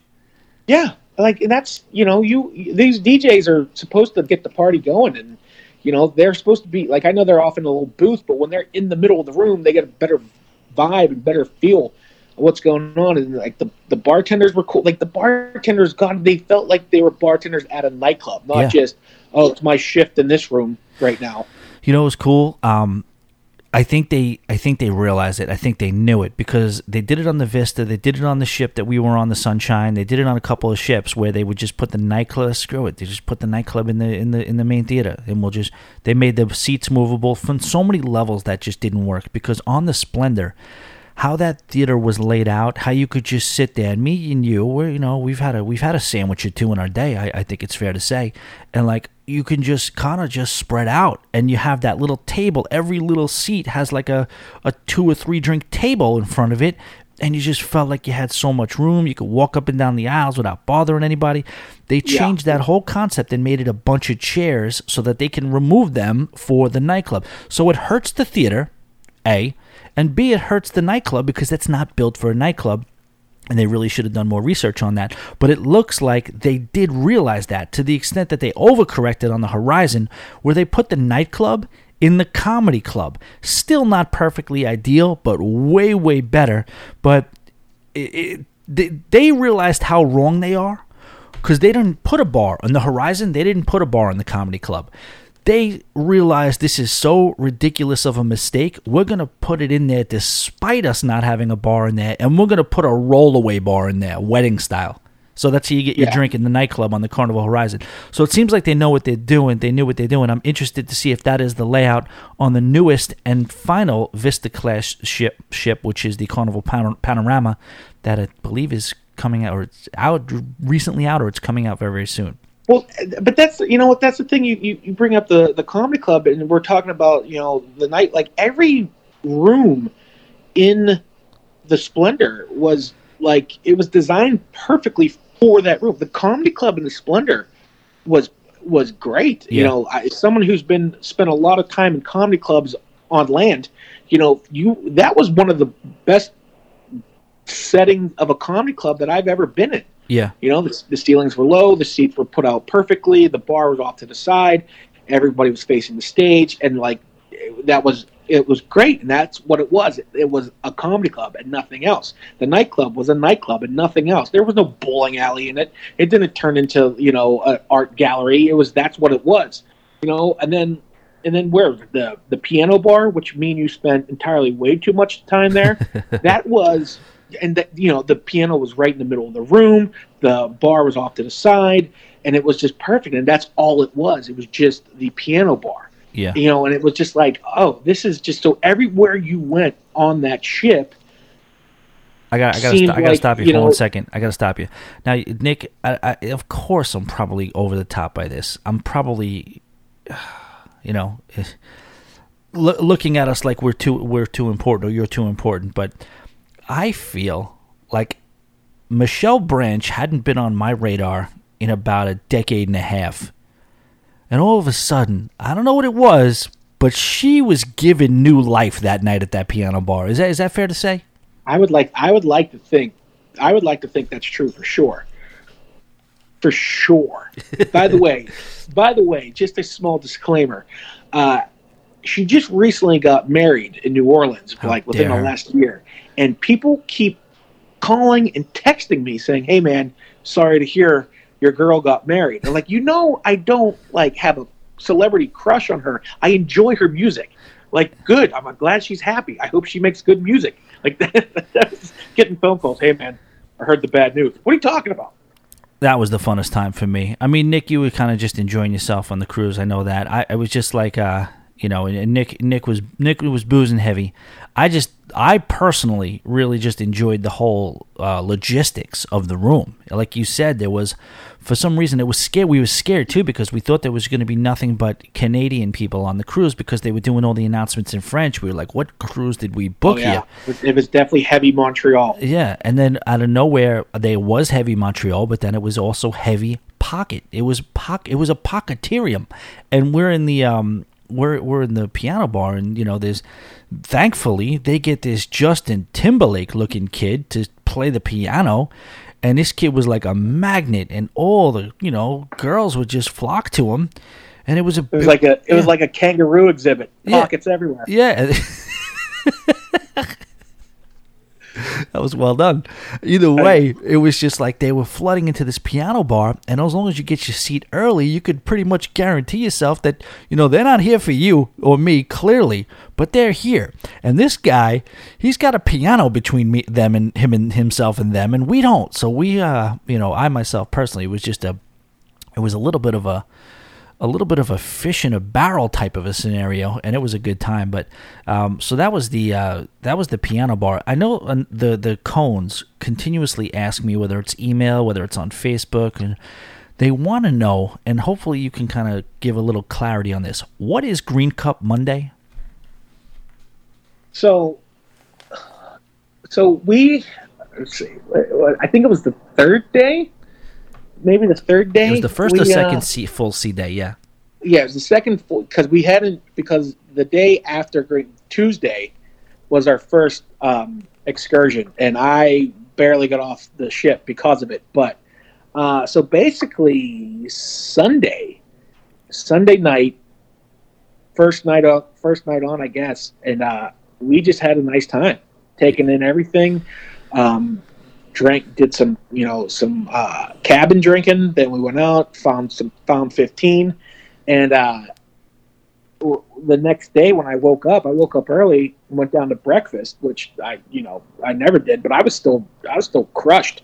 I was hammered from the night before, and I grabbed one of those green plastic cups, and I was just like carrying it around with me, just getting water everywhere I went. And then I was like, you know what? I don't want to see this hangover, so I'm going to start drinking.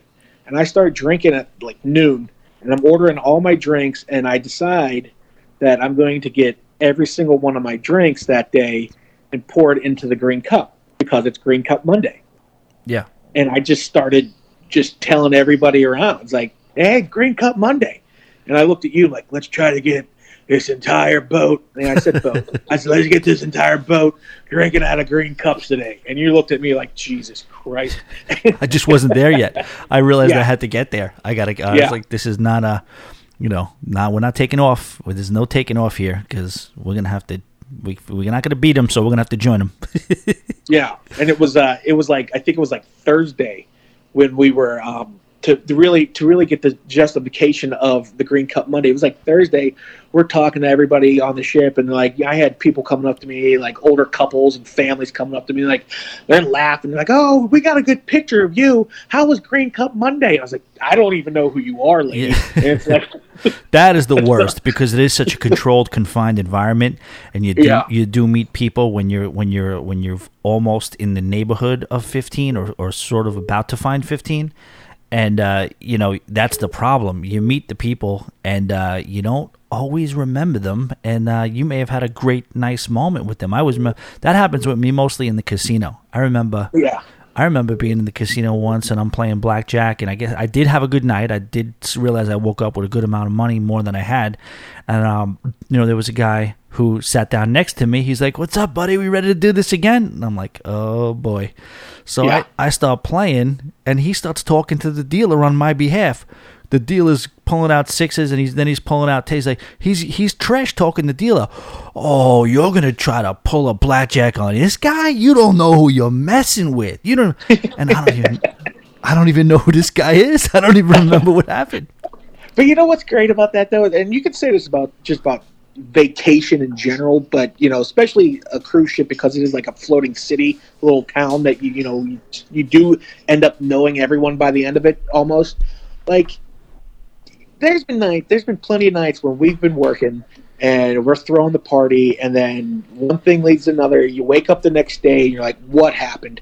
Do I still have a job? Do I got to call everyone I know and apologize? Or do I still have friends? Like, I don't know, I don't know. Things got a little out of hand. It's not like that with cruises. Like I woke up on the Green Cup Tuesday and I was like, I hate my life. But they call that Boxing Day.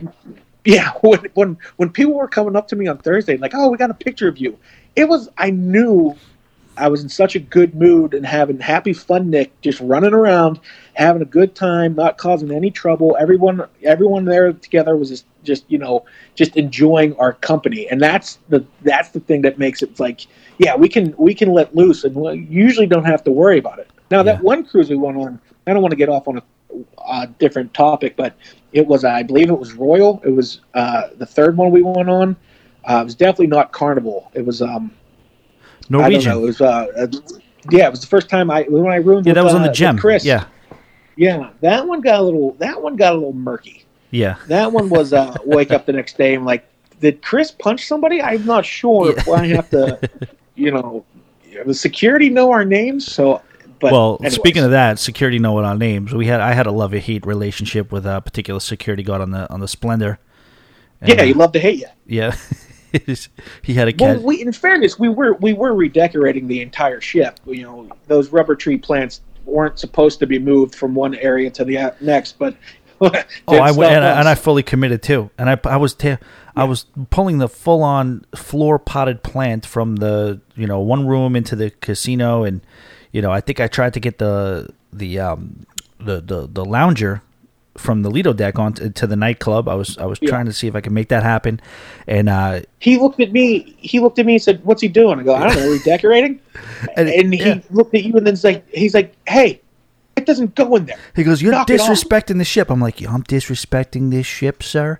You're telling me you want to call you of all people who see the same thing each and every day, every sailing after sailing. I'm trying to bring new life to these rooms and these venues, and you're going to have the nerve to say I'm disrespecting the ship?"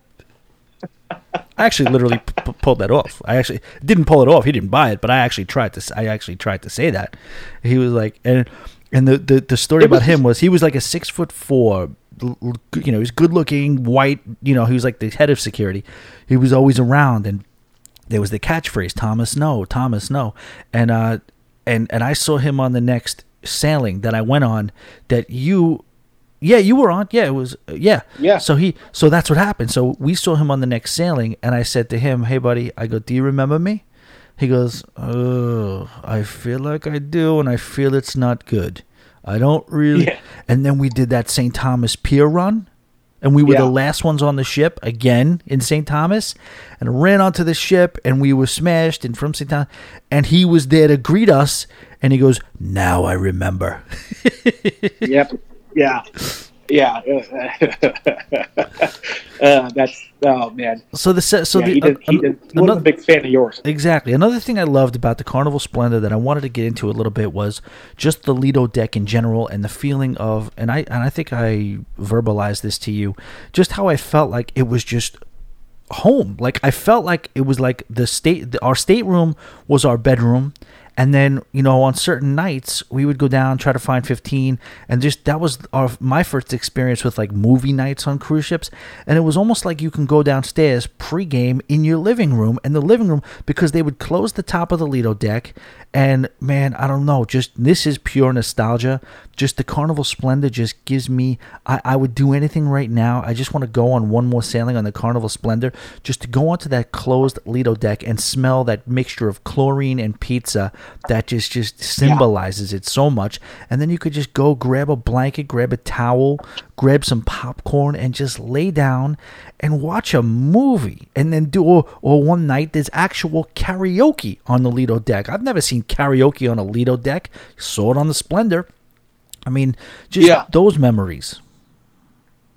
Yeah, I mean, if you're a big fan of the pizza and chlorine, which I feel like if Axe body spray put that in a bottle, you would buy it up. But hold on, let me write that idea down. Yeah, hold on. I mean, yeah, that's but you're right. Like that was because most of the 24-hour pizza places, if they even have it, are like stuffed away in the cafeteria part. Yeah. And it's like, which hey, look, it's fine. I'm not knocking it, but there was something about being able to be on that Lido deck until 4 a.m. Yeah, that was our diner. That was our late night diner. Yeah, and like you've said before, like after the nightclub would close, there'd just be 30 to 50 people, drunk people, going to get pizza, chant pizza, pizza, and it was just like it was a floating town, like I said, and it was just unbelievable. And I got spoiled. I went on my first 2 cruises was the Splendor. So when I went on that third one, that one took me back. That third one was rough. Plus, it was the first time I had a room with Chris, and well, that's up there for me. I'm gonna tell you that cruise is up there with me. That first, not my first gem, but that gem ship, that 9-day disaster.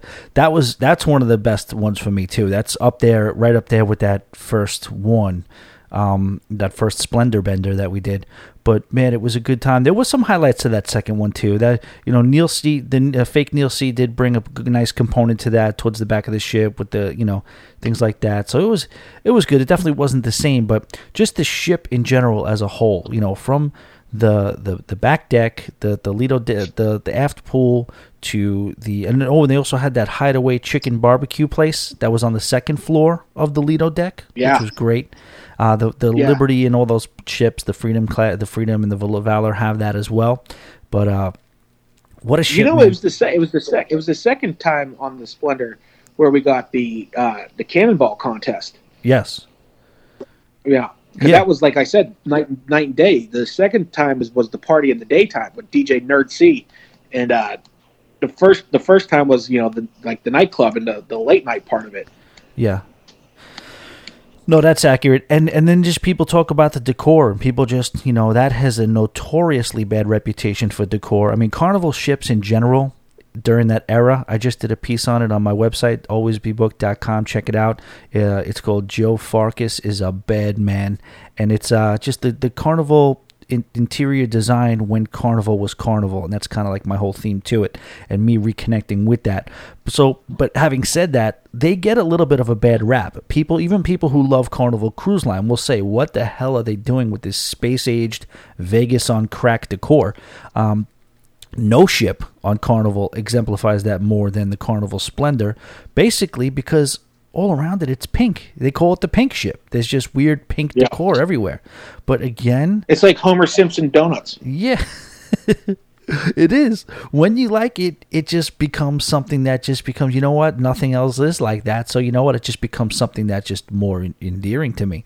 So, I mean, that's pretty much it. So the steakhouse, to me, is of the best steak I've ever had at sea. The aft pool, the Lido deck has its own unique properties, and the things that go on that ship have its own properties. All of it. It's just, to me, like I said, the feel of it in general, it just feels like home. I had Juliana from Tourist to Local, her YouTube channel. I had her on the show as well. She definitely echoed those sentiments. She also agreed that it was a lot of because of the people that she met, and there was a lot of sentimental value to it. But I don't think that happens by accident. I don't think that just randomly happens. I think the ambiance, the decor, the layout, the structure, and the staff and the people on the ship make it that way. And yeah, well, that's because the layout of it makes it's a more pleasant experience for everyone on the ship, so everyone's just more pleasant to each other. Yeah, yeah. When you're not sharing a hot tub with 15 little kids peeing on you, you're in a better mood. You are not lying. I mean, I think that's a great sentiment. I was gonna say one of those. When people say, they call it kid soup. Gross. You know damn well you are not. Like I say, as far as my philosophy on peeing in the pool. A good offense is the best defense. You're not going to just sit around and get peed on, right? I mean, that's not fair to anybody. But I mean, I guess that's about it. I guess in general, just the Splendor. What's the future hold for Splendor? It's got a couple of more sailings in L.A. or the West Coast, and then it's making its way over to Australia.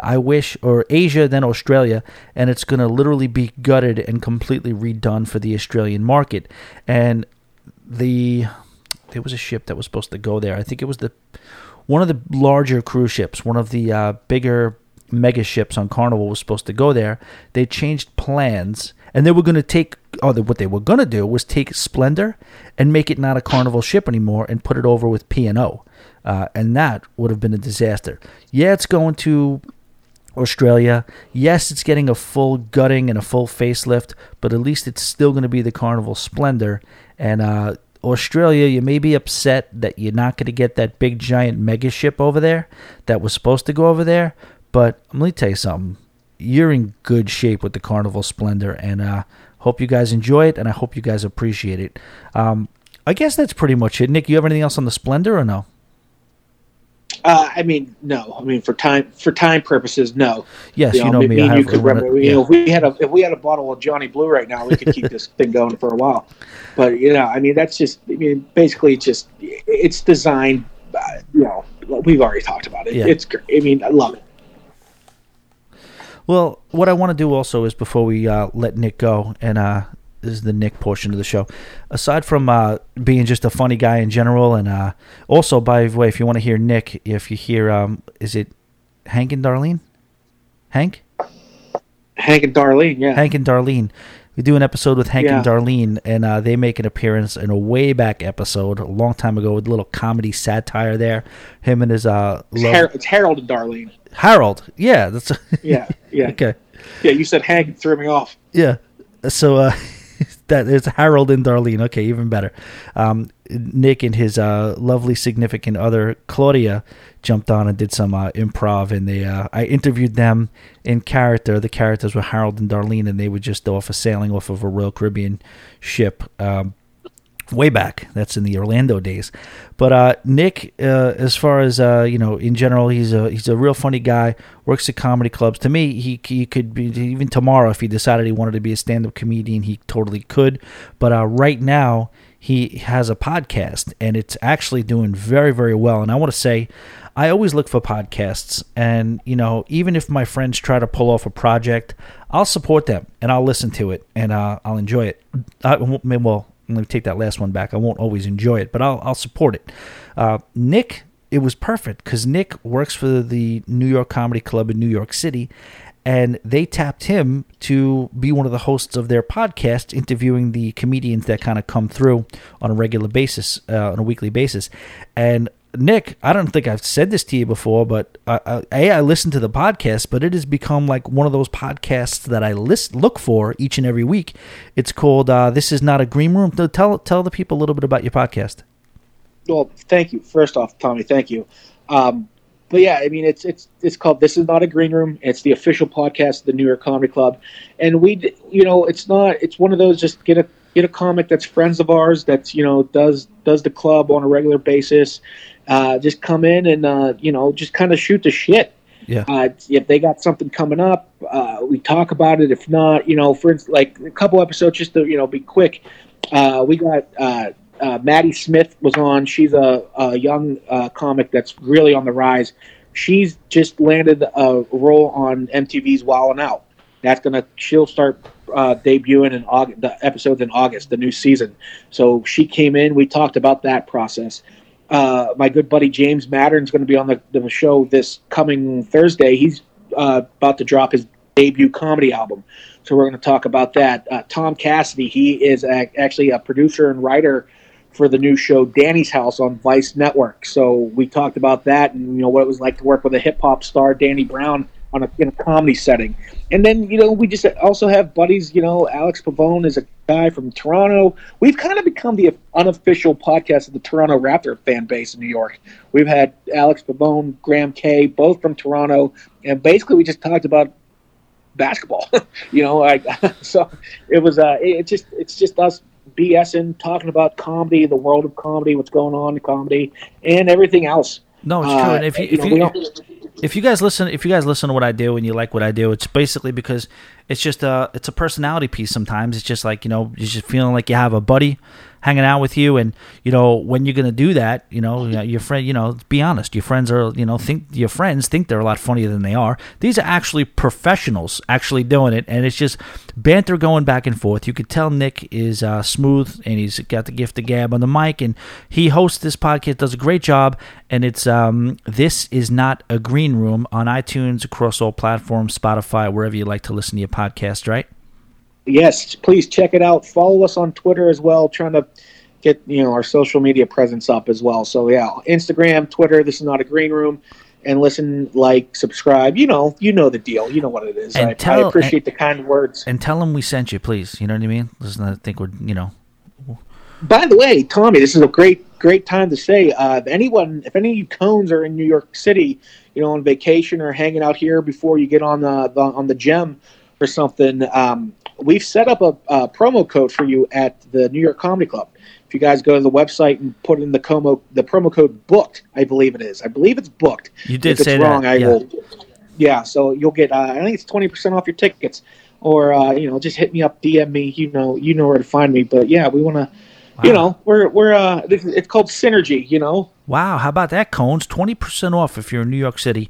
Use go to NewYorkComedyClub.com. Is that the website? Yeah, NewYorkComedyClub.com. Buy your tickets. Promo code booked. Buy your I believe tickets. It's booked. I might be wrong. Well, if there's a correction on that, we'll put it out there. But yeah, we'll amend it. That's pretty much it. All right, guys. Appreciate you joining us, Nick. Thank you so much for your time. And right after Tommy, always a pleasure. Of course, man. Thank you so much. Right after this, we'll get into the emails. See you, Cones. Hey, quick question. How important is your vacation to you? Okay, well, are you booked? If not, I want to give you a quick heads up on how close you can really be to your cruise vacation of a lifetime. Let's talk Caribbean. Yeah, that's right. The tropical paradise, white sand, crystal clear, blue water Caribbean. Cruising is an adventure. Why visit just one destination when you can conquer 3 or 4? We want to be the perfect getaway from your everyday. Always Be Booked Cruises and Vacations has the experience, the affiliations, and most of all the passion to match you up with a getaway that you and your group will share stories about for decades to come, no matter who's listening. Some say a cruise is a cruise, but the truth is, we help you find your cruise. Whether you're seeking the ultimate island adventure, world-class onboard entertainment, or gourmet Caribbean food and cocktails, you can share memories with those you're traveling with and make lifelong friends with those you just met. Having spent years on some of the world's most celebrated cruise ships and creating partnerships on the most desirable destinations in the Caribbean, Always Be Booked Cruises will craft a custom itinerary that will surpass anything you thought you could ever experience on land or sea. If you're ready to start planning your dream cruise, go to alwaysbebooked.com or email me directly at tommy@alwaysbebooked.com. And welcome back, ladies and gentlemen. Your emails have become a lifeblood of the show. By the way, before we do this, let me just remind you, please check us out on Facebook, Always Be Booked Cruises Ultra Lounge. If you want to contribute to the show and get an extra show a week, the Patreon is up there. You go to patreon.com/alwaysbebooked. It's a $5 contribution, and you get an extra show a week. We just had Doug Parker on. We've had him on a couple of times. We had some interesting stuff. We do a lot of crazy things over there. If you want to, whether you're contributing to what we do here or you just want the extra show, you have that opportunity to give a contribution of $5 a month to that, as well as what else? Oh, the travel agency, the website, alwaysbebooked.com. Check it out. You can book cruises on there, and it's completely legit. I even have to say that. I guess it's kind of funny. Of course, it's legit. It should be assumed, I should say. And then, very, very importantly, we need 300 more subscribers for YouTube. I just got to get to 1,000, and then I can start be calling myself a partner or whatever the lingo is there. But that's it. Tommy@alwaysbebooked.com. Your emails have become a lifeblood of the show. We appreciate them every week. Please keep them coming. Whatever questions, comments, even Angie will get mad if you ask about parking. But other than that, everything's above board. Feel free. Hi, Tommy. Way back in an early episode of the podcast, you had Stu on talking about his Riptism workout. Have you tried it more than a couple of times? Paul, that's a damn good question. This is from Paul. What is your opinion of it for someone that isn't a dedicated workout fanatic? I am not horribly out of shape. I walk a couple of miles each day, but need to lose a fair amount of weight and get more toned. I think from what I have seen, I am probably a similar build to you. Well, I'm sorry for that, Paul. In the mid-40s, looking to get into that cruise shape before my fall and winter cruises. Paul. Big shout out to Paul. I want to say thank you, Paul. Paul's been a great contributor for a while, a regular guy in the lounge, and man, you are part of the reason this thing works, Paul. So I really, really appreciate it, and I love your last name because that's my boy, Patrick. I'm sure you've heard that before. JR, right? JR as well. If you want to go the Dallas route, but Paul, welcome aboard. So I'll say about this: Stu is like my brother. Stu is the man, and he has a product out there called Riptism. It's gone to 1, 2, and 3 now. And listen, I'll be straight up honest with you. Stu is a specimen. Stu is like what you see in the magazines. So thinking you're going to be able to do Riptism on day 1 and complete the whole thing, no problem. No, to answer your question, it's not doable by people like me and you to the T. Now, I have done it more than a couple of times. I did it for a few weeks. And I'll tell you right now, Paul, if you're committed, it's a great way to go. You do not have to look like Stu or be in shape like Stu to do it. The only thing I'll say is you just have to modify the workouts. You have to modify and do whatever you can. They say it over and over again on Riptism, and check it out on riptism.com. Me and Stu had a partnership going back and forth where he promoted me and I promoted him for a while. So we used to officially kind of push it. We kind of got away from that a little bit, but still here it is. I mean, it's a plug, but it's also a worthwhile plug because it absolutely brings value to you guys. And you basically you basically just have to modify it. If they want you to do 30 reps, and you can only do 20, do the 20. If you can't get your arm all the way around, do it to how far it can. And then let be your goal to be as close to a form of what they're exactly doing as possible. You modify up and you improve with the form and the amount and the longevity of you doing the movements. So yes, I absolutely recommend Riptism for anybody. But like I said, just be realistic of how much you are going to exactly emulate the movements in the video. Riptism.com. All right. Thank you, Paul, for everything. Hi, Tommy. Your last podcast identified the big three cruise companies word, quote unquote word, like Carnival equals fun, Royal Caribbean equals wow, Norwegian equals free. So of course my mind goes to what should be your word. My word should be party. I mean, this is from Debbie Parker. She nailed it. That is what it is. And that is the word I always used. It's kind of a coincidence because even when I started out in the restaurant business, we had a creed. It was 3 sayings. It was drive the bodies, control the costs, throw the party. If you were doing that in my business, in my line of work, in my company, you were doing your job. You drive the bodies, you get them in. Once you got them in, you control the costs. You know what I mean? Everything's priced out properly and you don't overspend. So we're profitable so we can stay open. And 3, throw the party. Throw the friggin' party. Now we had to modify what throw the party is over the years because the kids in the late 90s and early to mid 2000s, they wanted to hang from the rafters and the chandeliers, hence me hanging from the chandeliers doing my little Rocky thing. Now it's a much more refined group. The millennials are about what does your decor look like? What is your theme?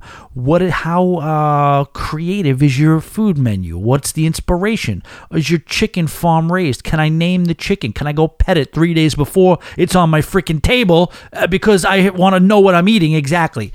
And the craft beer, what's the ABV? What's the alcohol by volume of every single thing I'm consuming? Is it a West Coast IPA? Is it a pale ale? Is it from India? I don't even know. They said a West Coast IPA. That's a thing, a West Coast IPA. Now I'm getting into this a little bit more. If you break down IPA stands for Indian Pale Ale. So when you throw a West Coast IPA into that, what do you really mean? Are you talking about a California Pale Ale? But how is it from California if it's from India?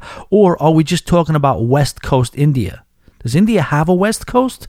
Talk to me. I don't know. Tommy at alwaysbebooked.com. Any of you beer experts out there. But so what we had to do was basically elevate a level, the party. We didn't change the word party, Deb. We didn't change the word party. We kept the word party in there. Throw the party. But throw the party in more modern days meant just elevate the experience. Take the word party and assume it means the overall experience based on what the consumer, what the guest is looking for today. And we did do that. And the party, you're right. The party is kind of like what I stand for. You know what I mean? Maybe the party is not just necessarily getting drunk and partying. The party is experiencing life and doing the freaking things. Right? That's what the party is.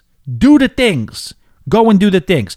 My high school in 1993 when I graduated, you put out the whole senior thing and you write down your keywords, you mention your friends, you have a little write-up underneath your picture. I think most high schoolers do that. And then everybody end it with a song lyric that inspired them or a quote that inspired them. And coincidentally enough, Deb, little 18-year-old Tommy from East Rockaway, New York, what did I write at the bottom of my little write-up? It was a Public Enemy lyric, and it just said, "Nothing but a party, y'all." I'm graduating high school, about to start my life. And tell me this isn't a more fitting thing for me to write at the bottom of my... Everybody's like, whatever, kill me once, shame on you, fool me twice, shame on us. Whatever the hell they're writing, identify, let me know the difference between what's going to kill me and make me strong. Whatever the hell they're writing in these little, inspirationals. What did I write? Very simply, nothing but a party, y'all. Let's get it on. And that's what I live my life by. Right or wrong. That's what I'm here. It takes all kinds, right?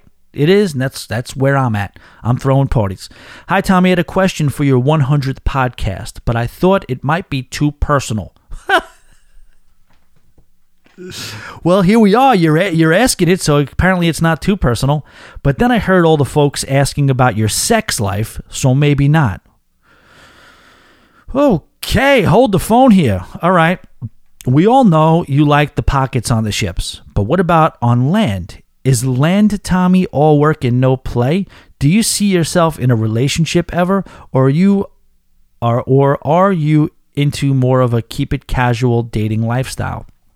I've been with my husband since I was in my late 20s, 17 years ago, so I can't imagine dating in my 40s, but I get marriage is not for everyone. Just curious. Angie. Of course, Angie's gonna be the Oprah. She's gonna be the Barbara Walters here. She's gonna ask the burning, difficult questions.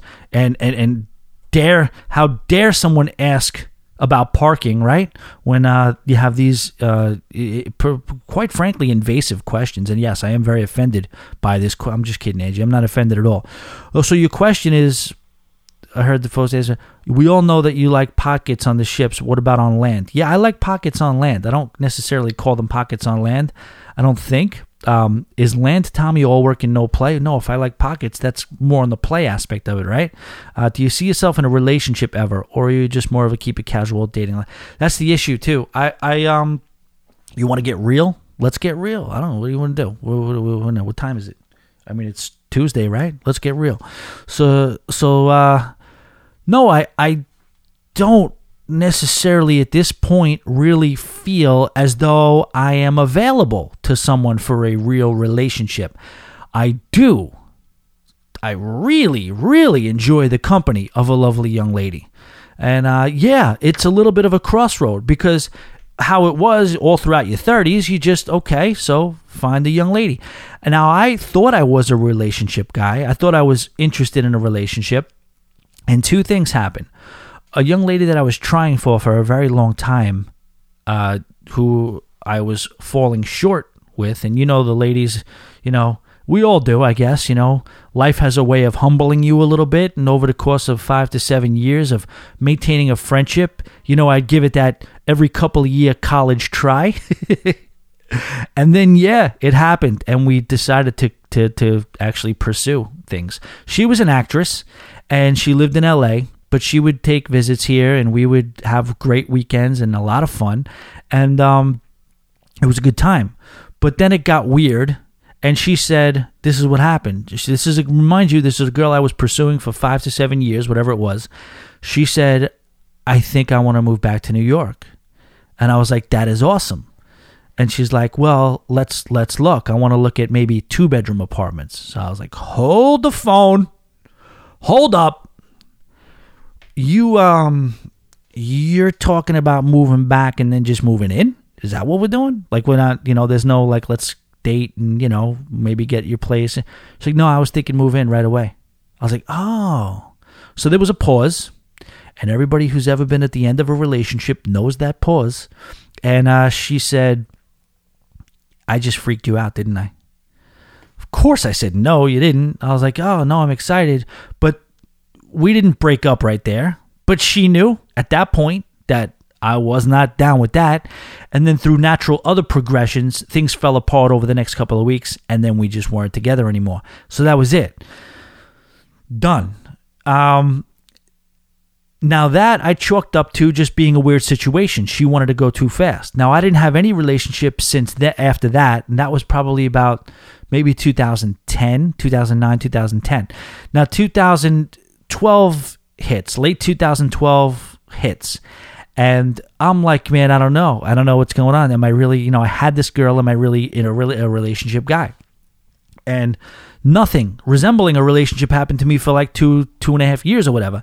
And then about 2.5 years after that, this angel shows up, and she is the most charismatic, adorable, late 20s Italian girl from New Jersey, who looked and acted Italian from New Jersey, yet obsessed with country music. In other words, and she liked me. In other words, a unicorn in every sense of the word. So she just, we just started hanging out, and we casual at first, and she was just pushing it. This was the assistant to the cake boss we told you about. And, I never spoke to the cake boss, but he would be in the background on the phone. I would be talking to her on the phone, and I hear the cake boss in the background saying, "Oh, who's this Tommy? Where's Tommy? When am I going to meet this Tommy you won't shut up about? When am I going to meet him?"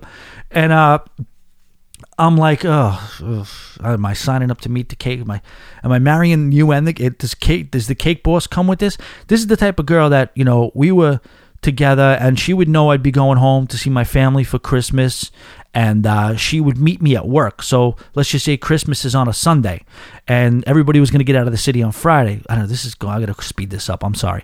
She would come in on Thursday, and she would bring all fresh pastries, and she'd be like, she haven't met my family yet. And that was for a reason. I kept it at a distance. She'd have a box load of pastries from the cake boss. This is for your brother. This is for your sister. This is for grandma. I know she likes cannolis. This is it.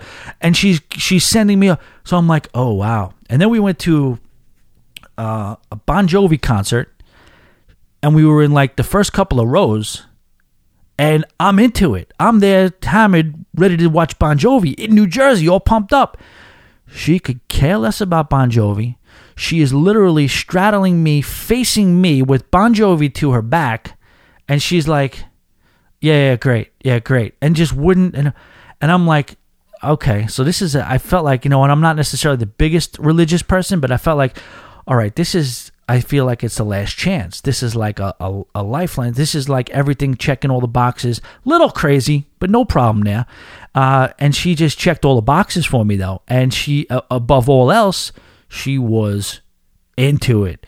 Obsessed, like not obsessed in a weird way, just very, very enthusiastic about our relationship. And I wasn't there for it. I couldn't open it up. I just couldn't open it up. It was happening too fast. I don't know. I kind of attribute it to being single for just so long. She said to me one time while we were in a car, she's like, "You're going to get a Christmas tree for your apartment? Let me know if you're going to get a tree. Tell me if you're going to get a tree right now." I'm like, "A tree? What was it?" She looked at me, and I just saw her looking at me, and she goes, "Yeah, you're going to get a tree. I think I'm going to make you a person." That was the quote she said to me that I laughed at, and I realized this thing was probably doomed, because she looked at me and said, "I think I'm going to make you a person." And my response was, good freaking luck. And then we continued to hang out. And I just continued to tell her that I don't know if I'm necessarily the most available person for what you're looking for and what you want. And she hung in there. And she would say to me on a regular basis, she would be like, "Thank you guys for listening to this. I guess this is kind of more me being a little therapeutic, talking through this stuff. And thanks, Angie, for asking this." But, she would just say, I'm eventually going to meet somebody, right? I'm eventually going to get a boyfriend, because you're not making yourself. She's like, "I'm having fun with you, but this is," and I just would say, "I absolutely know, and I'm absolutely going to have to say, I'll let you go and say congratulations when you do." Well, guess what happens? She found somebody. I let her go, and I said congratulations. And she announced maybe like a month ago that she's engaged, and I think they're having a child. So there you go. Cake Boss Girl. We called her Shorty back then. That was kind of like her nickname around the bar for the people that employed. "Oh, Shorty, Tommy, Shorty's here." That was it. So that's it. All right, sorry if I gave you a little bit too much info for that. Oversharing, whatever it is, let's move on. Bottom line is, I've remained single for so long, I can't freaking let somebody in to where they just never go home. Where I have to, again, it's just, I think I just waited too long. I think it's gonna end up the way it is. Who knows how this is gonna end? We'll keep you posted though. Tommy, I just listened to your podcast and I heard you ask what people's preference were for the audio on your YouTube ship tour videos. Personally, I think you should stick to your strengths, and one of your biggest strengths is your ability to tell a story. You just got a whole... Listen to this thunder. Ready? Listen.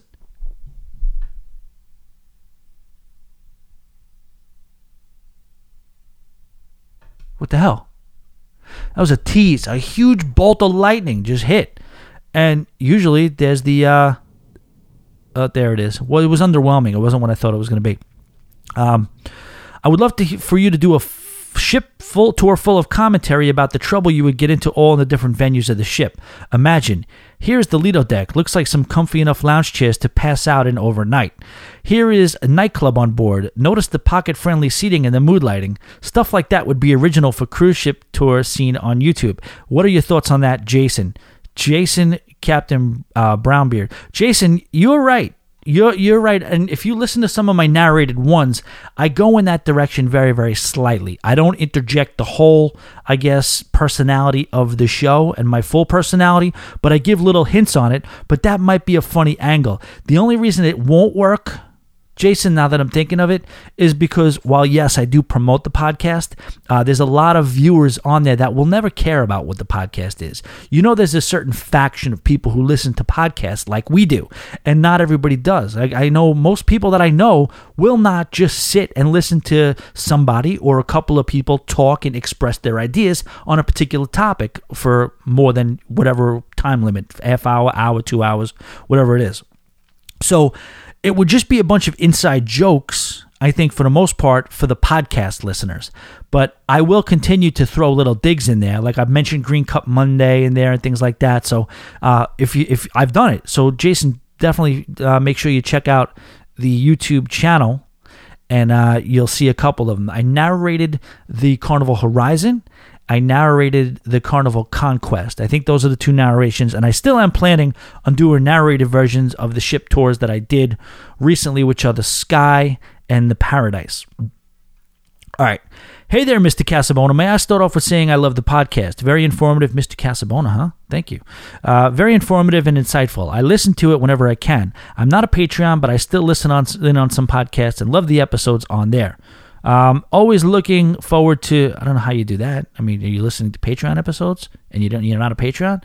Got to figure out if there's a glitch there. Maybe if you're listening to this podcast and there's a glitch on Patreon, there's your chance because I'm shutting it down. Here we go. Listen.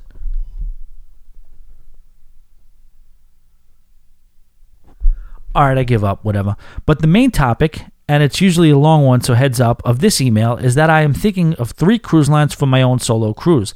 I'm stuck on doing another Halloween cruise from Carnival out of my home port, which I've been on but didn't really participate much in since I wanted to do the costume contest. Wait, what? Let's do that again. I'm stuck on doing another Halloween cruise from Carnival Ecstasy, out of my home port, which I've been on but didn't really participate much in since I wanted to do the costume contest because I got a great costume this year. That's a whole big paragraph, parenthesis thing. But the only downsides of this is that, one, I heard it's basically a twin to the Elation, which I've been on in October, and there have been reports of their smells and yellow water around the ship. Wow, that's the fantasy, but yeah, the fantasy class, so maybe it's kind of like running in the family, dare I say?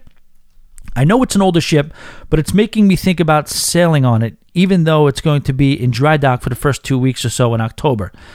Besides Carnival, since it's more affordable, I'm looking at Norwegian Breakaway, which I've been on a few years back, but I'm looking at the inside and the studio cabins. I've posted on the Shipmates app and even asked Sherry from Cruise Tips TV if the studio is worth it, and it's mostly yes. Well, it's not about being worth it because the studios actually, they raise the prices, but they actually afford you the ability to save some money by not getting this single supplement, having to pay double occupancy. So it's not basically whether it's worth it or not. You're actually saving by doing the studios typically. I guess maybe not always, but typically. I know you don't usually cruise solo, but I figured I'd ask. I'm thinking of doing it for a longer time than Carnival. I'm thinking of doing it for longer time than Carnival at the beginning of next year as a birthday celebration for myself. This is a bit of a grammatical disaster, but I think we're getting the basic idea here. Last one is on RCL, since I haven't been on the cruise line before. I want to go to the closest port I know, Port Canaveral, and I saw that it is one of their newer ships, Harmony of the Seas. I want to go on it, but I'm also in between because it's a little pricier than NCL. I want to know if it's worth it, and I get the idea. You're deciding between 3 cruise ships. What's included in the fare besides the buffet? Well, the main dining room. All right, Jaron, thank you for the email. No problem that it's long. It was comprehensive, and I these are the types of emails I like because it gives me, the opportunity to give you advice based on, and remember, it's based on what I think. It's based on my opinion.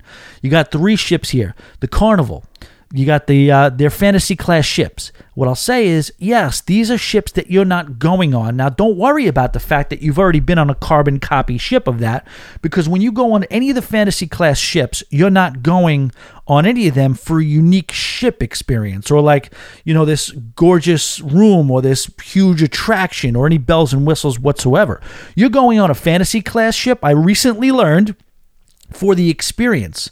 I used to create it towards the night. You know what I mean? Like when you're a DJ and you're at a nightclub and you're DJing and the crowd is close together. You know what I'm saying? There could be the same amount of people at Crazy Uncle Mike's, which is 100 people. Let's just say there's 100 people there. And let's compare that to McFadden's Pittsburgh or Cowgirls in Orlando. There's the same 100 people in that bar. I will rock Crazy Uncle Mike's 100 people till 4:30 in the morning, no problem. Because the charge that I'm throwing in is easily conducted from person to person. When you're at Cowgirls Rock Bar and the place is basically an acre big, those 100 people are spread out, so I can't get that charge that I'm throwing out as easily to transfer across to other people. So when you go on, that's the advantage of the Carnival fantasy class ships. They are fun as hell, because when the cruise director throws that charge out there, there is less room and less walls and less echoey, cavernous areas for it to bounce off of. Now, the Harmony of the Seas is a ridiculously beautiful cruise. I would not do that as a solo cruiser because of the fact that it's going to be very, very cavernous. There's very, very big areas and a lot of space. And if you're cruising solo, if you want to just do a blog and take notes of things, and you want to see the biggest and baddest and newest and wow factors that are available to cruising, then just do the Harmony. But if you're looking to have a blast, people are going to be, it is the least personal ship I've ever been on. So if you're solo cruising, for purposes of if you're trying to make a connection with people and have a good time, the Harmony is the least of all this. The Oasis class of ships on Royal Caribbean is the least thing I would tell you. Now, if you're going with a girlfriend, or if you're going with a significant other of any kind, or family or friends, yes, experience all the ship has to offer with them and enjoy yourself, and chances are you'll probably meet a couple people. But to run around the Oasis of the Seas or Harmony of the Seas or Symphony of the Seas solo, I think is going to be a daunting and challenging task. That's my opinion. Getting to what my choice would be, which is Norwegian Cruise Line, a breakaway plus class ship, which is the one you're talking about. It has the studio, and you may maybe a little bit extra money, but this is what you want to do if you want to do it solo. Because if you want to save money, you do the fantasy class. Okay, if it's a total money issue, do the fantasy class. But if that's not the biggest issue and you want to focus on the experience, Norwegian absolutely crushes the solo cruising experience. Not only do you get the studio cabin, you get to get away with the supplement, you get a nice room with everything you want right in front of you, made for one person. There's a single studio lounge where you can drink, and it's only available to solo cruisers.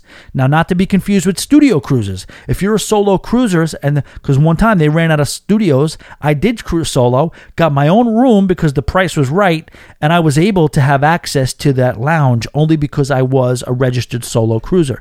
And then the best part about it is that you have a solo cruise coordinator. Now, this guy is there to basically annoy you. We'll all act like this guy's annoying me. Oh, he wants me to go to this. He wants me to go to that. But the reality is, this guy is holding things together. I would see him around the ship. God forbid I didn't show up to something that was a solo cruiser sanctioned event. He would say, Thomas, where were you? You weren't at the thing today. We had this one there. That one was there. That was there. That was there. It went so far. It was so effective that the crew we got together, one of the girls in the crew said, yo, can we stop coming to these things? Because we got a crew now. And I'm like, no, you don't do it like that. That's not the way it works. You dance with the girl that brung you. You know what I mean? You don't just jump off the bandwagon. You don't do it. So my answer is a hard, if the money's the same, if money's not the biggest issue, it's a hard Norwegian. You will not regret that, Jaron. I appreciate the emails. Tommy at alwaysbebooked.com. Keep them coming.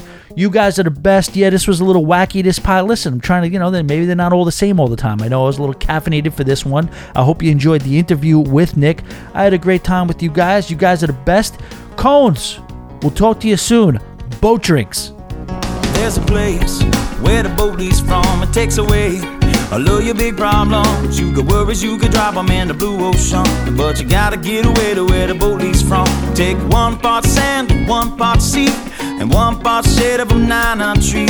And the drinks set cold and the reggae is hot, and I know this is the place for me. Get away to where the boat leaves from. It takes away all of your big problems. You got worries, you could drop them in the blue ocean, but you gotta get away to where the boat leaves. Jimmy.